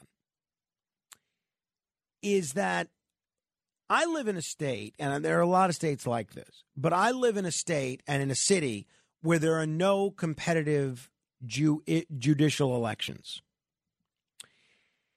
There's essentially one-party rule in 90% of the judicial districts, and in the states where there's not, when the handful of districts where there's not one-party rule, the parties make deals among themselves to make sure that there's no choice in the general election. So that means people like me that don't get to vote in a Democratic primary, we essentially have no choice in the general election. Your choice is Democratic candidate or write in someone. And so when I was in the leadership of various third parties over the years, one of the things that I did at least one year, and I was heavily criticized for this by the editorial board of the New York Daily News, a number of other papers, and a lot of good government groups criticized this for me, is I would just run lawyers for judge that had no idea they were running. I would file petitions for lawyers all over the city to run for civil court and in some cases Supreme Court who had no idea that they were judicial candidates. Why? Because I believe the voters deserved a choice of two candidates on the ballot. And the only people that are eligible to run currently under the law in New York is people that are attorneys for 10 years or more. So my question for you is this. I am thinking about doing that again this year. Not that I'm in the leadership of any political party and not that I exactly have a lot of free time right now. But do you see any problem with that? With me running lawyers for judge around the state and around the city that don't even know that they're running. And look, they'll get something in the mail, and if they want to file a declination with the New York State Board of Elections, they'll have the opportunity to do so. But I think the voters in these communities should have the opportunity to vote for someone other than one person in what's supposed to be an election. But it's not an election. The parties have completely abdicated their responsibility to even be the loyal opposition. And I don't blame them. I've been in that same position as well myself, because sometimes it's tough to find people that actually want to run when you know you're going to lose. Why should you spend all this time putting your name on a ballot? And if people look at you up when they want to hire a lawyer 5 years from now, 10 years from now, they see, oh, this person got 5% of the vote in a judicial election. Yeah, I want to hire that person as my lawyer. I get it. Or if they want to give it the old college try, they say, why should I spend all this time ruining my summer vacation, begging all my friends and family for money when I know I'm going to lose? And that's, again, one of the many reasons I hate these partisan elections. I wish there were nonpartisan elections at more levels of government. So give me a call on any of that, on either the Manchin Sinema races or what you think I should do in terms of whether or not it's appropriate for me to run candidates that don't know they're running for public office. Is there anything wrong with that? The Daily News referred to me as a clown, a ballot bungler, a court jester, and just about every dopey nickname. Now, what I wish these editorial boards instead of criticizing me, would be to look at where we are in New York, that we have no judicial elections to speak of in the general. And in many cases, we don't have them in the primary either. But, of course, why would you do that when instead you can criticize me for trying to give the voters at least a pretense of a choice? 800-848-9222. That's 800-848-9222. Wide open lines if you want to comment. 800-848-9222. A friend of mine emails me, who would Manchin's running mate happen to have to, who would it be? Because you need a Republican. If he's a Democrat, you need a Republican under the no labels rules.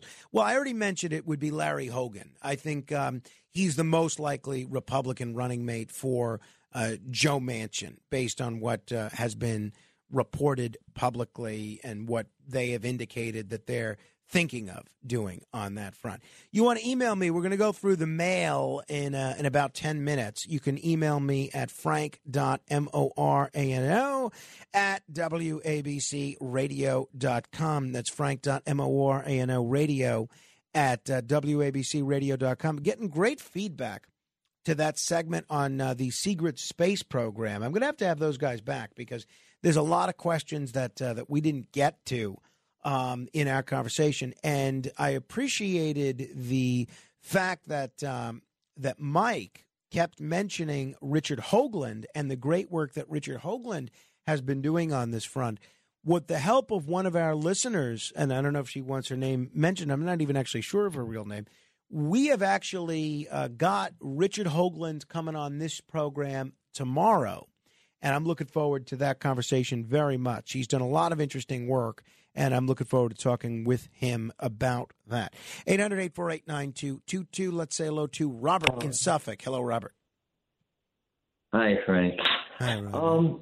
That's interesting what you are proposing, considering doing about essentially making write-in candidates before an election without their knowledge. Well, not right. Yeah, but not write-in. They would be candidates on the ballot. I mean, I've always been of the belief that the office should seek the man rather than the man seeking the office.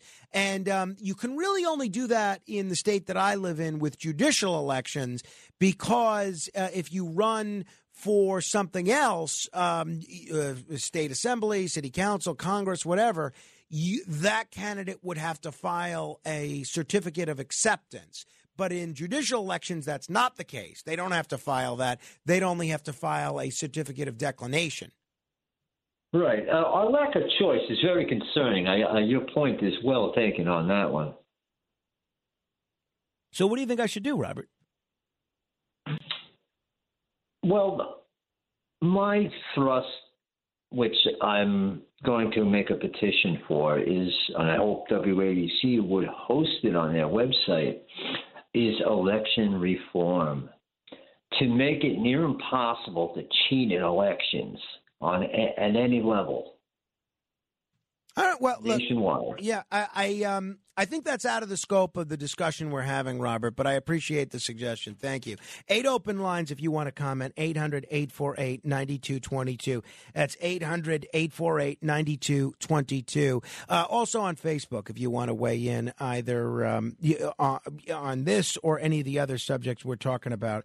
The Facebook group is facebook.com/groups/Radio Morano. That's facebook.com/groups/Radio Morano. David sharing an article about the Northern Ireland fragile peace, which I have mentioned has lasted 25 years, and he points out in a column, an opinion piece, that it's much more fragile than I made it sound like. All right, well, you can check that out. Donna writing that our interview with Malachi McCourt was terrific. Really enjoyed it. Yeah, he's just a gem. He's a wonderful guy, and I appreciate his willingness to come on with me, and he's just really a brilliant man and a brilliant storyteller. as far as I'm concerned. All right. All right. Without further ado, by the way, a lot of people were asking me about the Other Side of Midnight online store. I did want to share that because a lot of folks indicated that they've seen the cool merchandise that I've been wearing, and they want to see how they can get some. You can go to store.othersideofmidnightshow.com. I have been buying everything in the store. I just bought a pillow, and I was embarrassed to say this because we put it up in our house. It's somewhat sort of like a throw pillow. I didn't know that it had a back of it. It's one side that says The Other Side of Midnight with Frank Morano, which I think is really cool, with sort of a truck stop sign. And then if you go to the other side, there's a picture of an alien on a planet, our other pseudo logo. And I didn't know there was another side. I showed that to my wife yesterday. I said, I think that's the coolest thing ever. And she said, yeah, I saw that the day you put it out. So that's great. There's shirts on there. There's mugs. There's caps. There's T-shirts. There's a brand new jersey. There's the cool denim jacket that I am wearing, and it's all at at store.othersideofmidnightshow.com. At store.othersideofmidnightshow.com. Whatever you choose to buy, though, if you use the discount code FRANK15, that's FRANK15, you will get an opportunity to save 15% off on everything that's in the online store. All right. Without further ado, since nobody wants to comment on this, it's fine with me. You can be the seventh caller right now to 800-848-9222. That's 800-848-9222. And if you are the seventh caller, we'll give you a chance to play the $1,000 minute. And if you're able to answer 10 trivia questions in 60 seconds, then you will be able to take home $1,000. Simple as that. 800-848-9222. You can go ahead and call right now. We'll play the $1,000 minute straight ahead. The Other Side of Midnight with Frank Morano. It's The Other Side of Midnight with Frank Morano.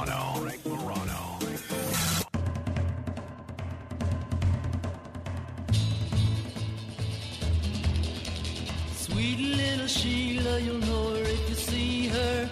Blue eyes and a ponytail. Her cheeks are rosy, she looks a little nosy. Man, this little girl is fine. Never knew a girl like a little Sheila. Her name drives me insane. Sweet little girl, that's my little Sheila. Man, this little girl is fine. Me and Sheila go for a ride. Oh, oh, oh, oh, I feel funny inside. Then little Sheila whispers in my ear. Oh, oh, oh, oh, I love you, Sheila, dear. Sheila said she loved me. She said she'd never singing leave me. Sheila. A big shout out to to our friend Sheila Morgan, who recently found Carmine's duck hat for his bathtub, and she's embroidering it with his name and sending it to him. So she's a great person and part of the little cadre of folks that I share a house with in Cape May every summer. So thank you, Sheila Morgan, for that. All right, without further ado, let's see if we can't give away some money, shall we? It's time for The Other Side of Midnight presents. It's the $1,000 minute. Answer 10 questions correctly in 1 minute, and you could win $1,000. Here's your host, Frank Morano. Thank you, Chris Libertini. Let us say hello to Tom on Long Island. Hello, Tom. Good morning, Frank. Morning, Tom. Tom, have you heard this segment before? I have. Okay, great. So you know what to do, right? I do. All right, let's get started if you're ready. Don't get nervous, okay? Okay. All right. Name a U.S. state that starts with the letter A. Alabama. What did Humpty Dumpty sit on before having a great fall? A wall. What cable news network does Don Lemon work for? CNN. What early American president is the town of Madison, New Jersey named for?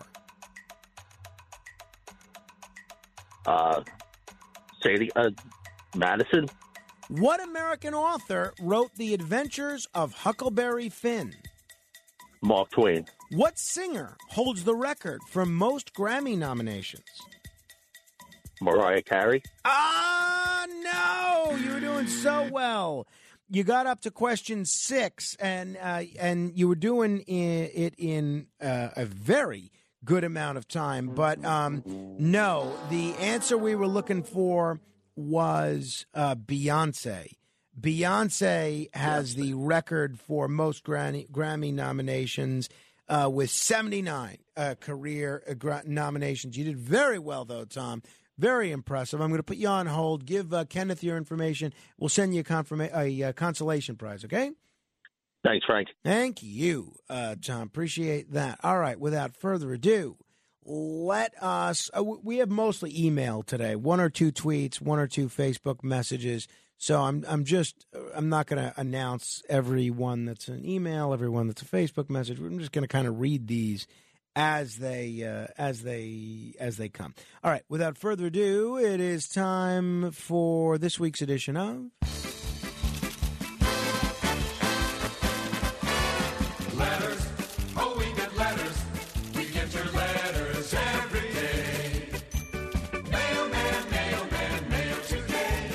Reach right in and pull one out. Those letters. I love those letters. Let's find out what you got to say. Oh, boy. Mailman, mail today. All right, this is an email from Jeff and Lisa. Subject, delayed podcast. Very loyal listeners, but generally between 6 and 10 a.m. The day starts getting busy at around 8 or 9 a.m., so we often miss parts of the show. However, this delayed podcast is killing us. Help! Thank you, Jeff and Lisa. Yeah, first of all, Jeff and Lisa, I appreciate you guys listening. Second, I have brought this up, and I'm hoping we can get this rectified. But we've changed the podcasting system, and it used to be available when Kenneth posted it, basically at 45 minutes to an hour after the show.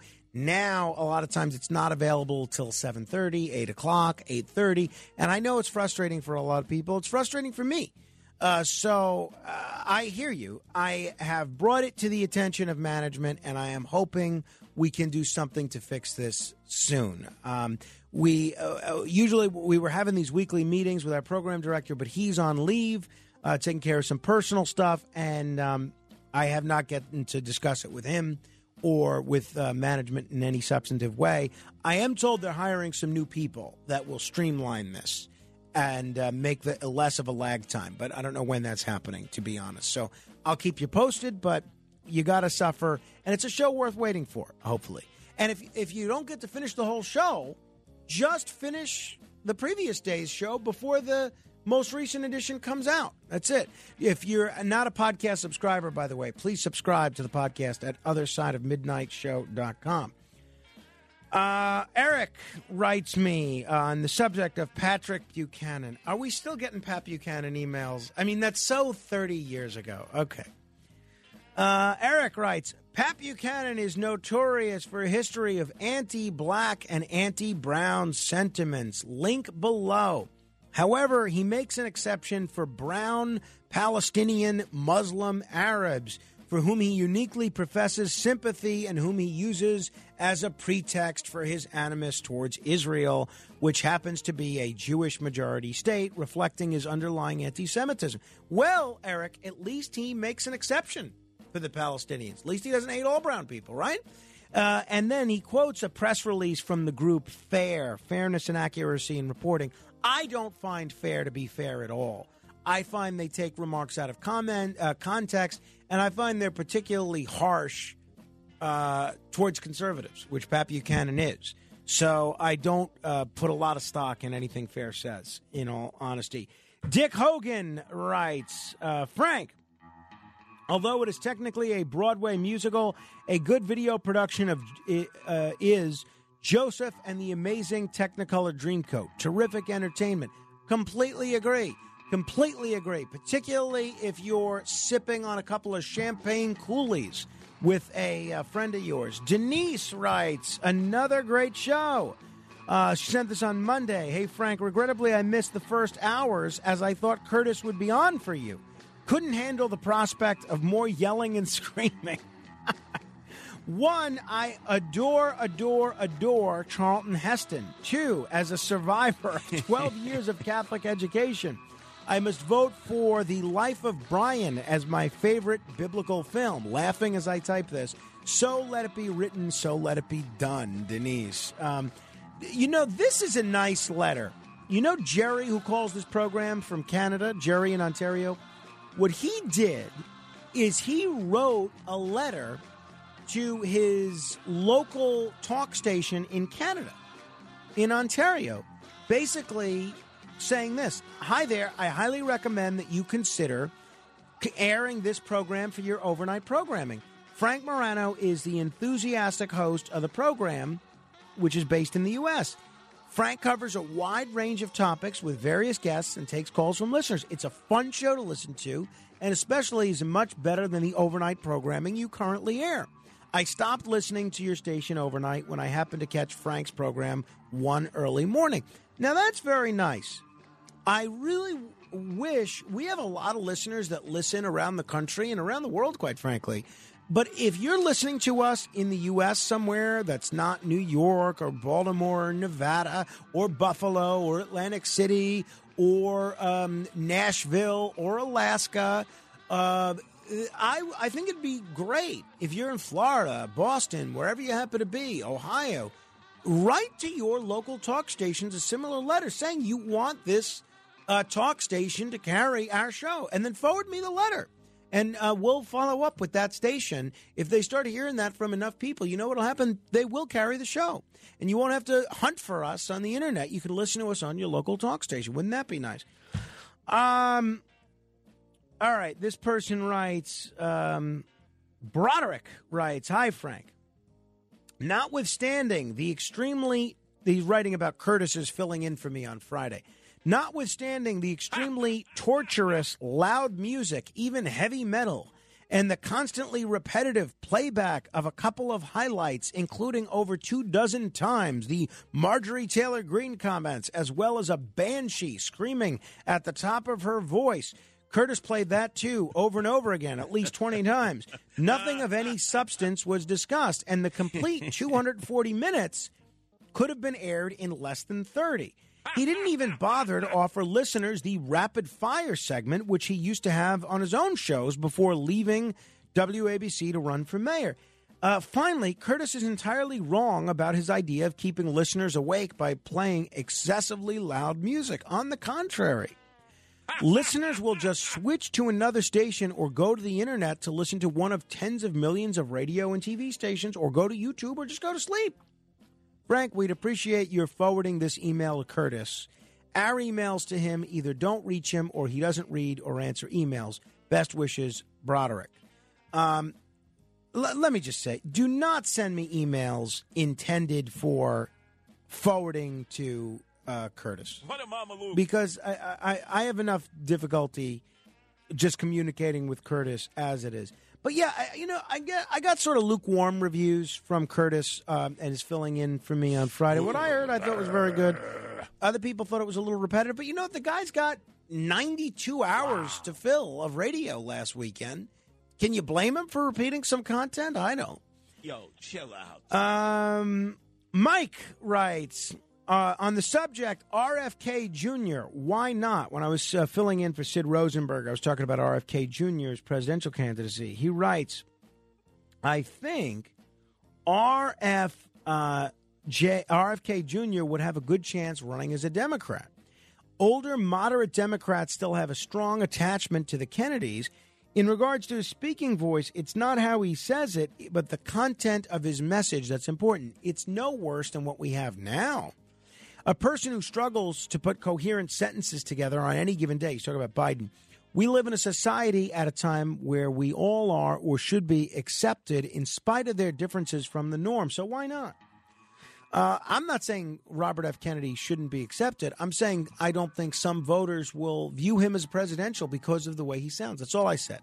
I didn't even say that. I really raised the question. Jim in New Hampshire, subject, William Henry Harrison. Frank, I honestly resist making fun of people who play the $1,000 minute. Believe me, I don't come close to knowing everything and certainly am prone to brain freezes. But William Henry Harrison wasn't in office for barely enough time to check his watch, less than have two vice presidents die under him. If you don't know the answer, any other president would have been a better guest. I'm sorry, but I laugh. Poor guy. That was one guy that couldn't come up with the right answer to James Madison last week. All right. David writes, I hope that Samuel Chong guy isn't expecting any Christmas cards from the Vatican. Ha, ha, ha. This is a guest we had last week. And Frank, dude, Dr. Sky's response to that caller that questioned the 1969 moon landing was so weak. He said, we haven't been back because of a lack of funding. I mean, please. The frickin' space shuttle had a damn blank check for damn near 2 decades, and that went absolutely nowhere. Moon is frickin' 250,000 miles away. Absolutely no way we went there. Lastly, similar to that issue in Fargo, how they're taking away local control at the state level. I lived in Key West for over a decade, and in Key West, the city council passed a unanimous referendum limiting both the size and frequency of cruise ships, but then Tallahassee just swooped in and made some sweeping state law that basically negated the law. You know, I'm not familiar with that law in Florida, but I'll just reiterate what I said about this the other day. I'm against national governments or state governments trumping local control. That's it. Another person writes on our show last Thursday with the artist that was doing the sand sculptures of the whale. Frank, I'm a liberal, but most of all, I love animals. Your show tonight is one that should be repeated. Your guest was amazing, as are you. Whales, dolphins, the sea are miracles and vital. They deserve our love and efforts. We must stop these insane windmills offshore. I will do what I can and spread the word. Your show has evolved beautifully. Yes, there are times I don't agree with you, your guests, and I turn the dial, but overall, I've come to depend on your show to be a light in the night. Literally, bless you and your family. Keep on being you. Patrice asked the question, why do presidents take documents home? What are they used for? And did you know about that 1917 act he was talking about, punishable by death? I think that act she's referring to is the Espionage Act. Why do presidents take documents home? I think many of them have different reasons. I think many of it do it because they want to write something. I think some people, and I think this might have been the case with some of the stuff Trump took home, I think some people do it for a souvenir. It's kind of a neat thing to get a letter from the president of North Korea, and I think he might have done it as part of a souvenir. And I think some people do it by accident, inadvertently. Some people may also do it, as I think Sandy Berger did, not that he was a president, because they're trying to hide things. AJ writes, hey, Frank, love the show. I used to listen to WABC for many years, and after I moved to Texas, just couldn't get it. But thanks to the Internet app, voila. You had mentioned the other night that one of the songs you play on the way to Atlantic City is Atlantic City by the Band. Did you know that Springsteen wrote that? I'm thinking you do, but I thought I'd ask. I'd love Lee Von Helm's vocals on it as well. Yes, and I'm slated to go to a Bruce Springsteen concert. That's right. On Friday, and I am hoping that he performs that song. I am a big fan of that song. I like the band version more than Bruce's version, but there's nothing wrong with Bruce's version either. All right. We're going to do 15 seconds of fame in a moment. There are 7 open lines if you want to be heard, 800-848-9222. If we didn't get to your letter today, you can get to it on the next edition of...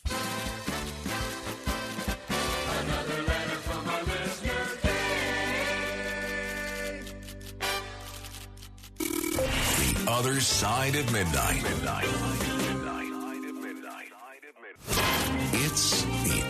Side of Midnight with Frank Morano.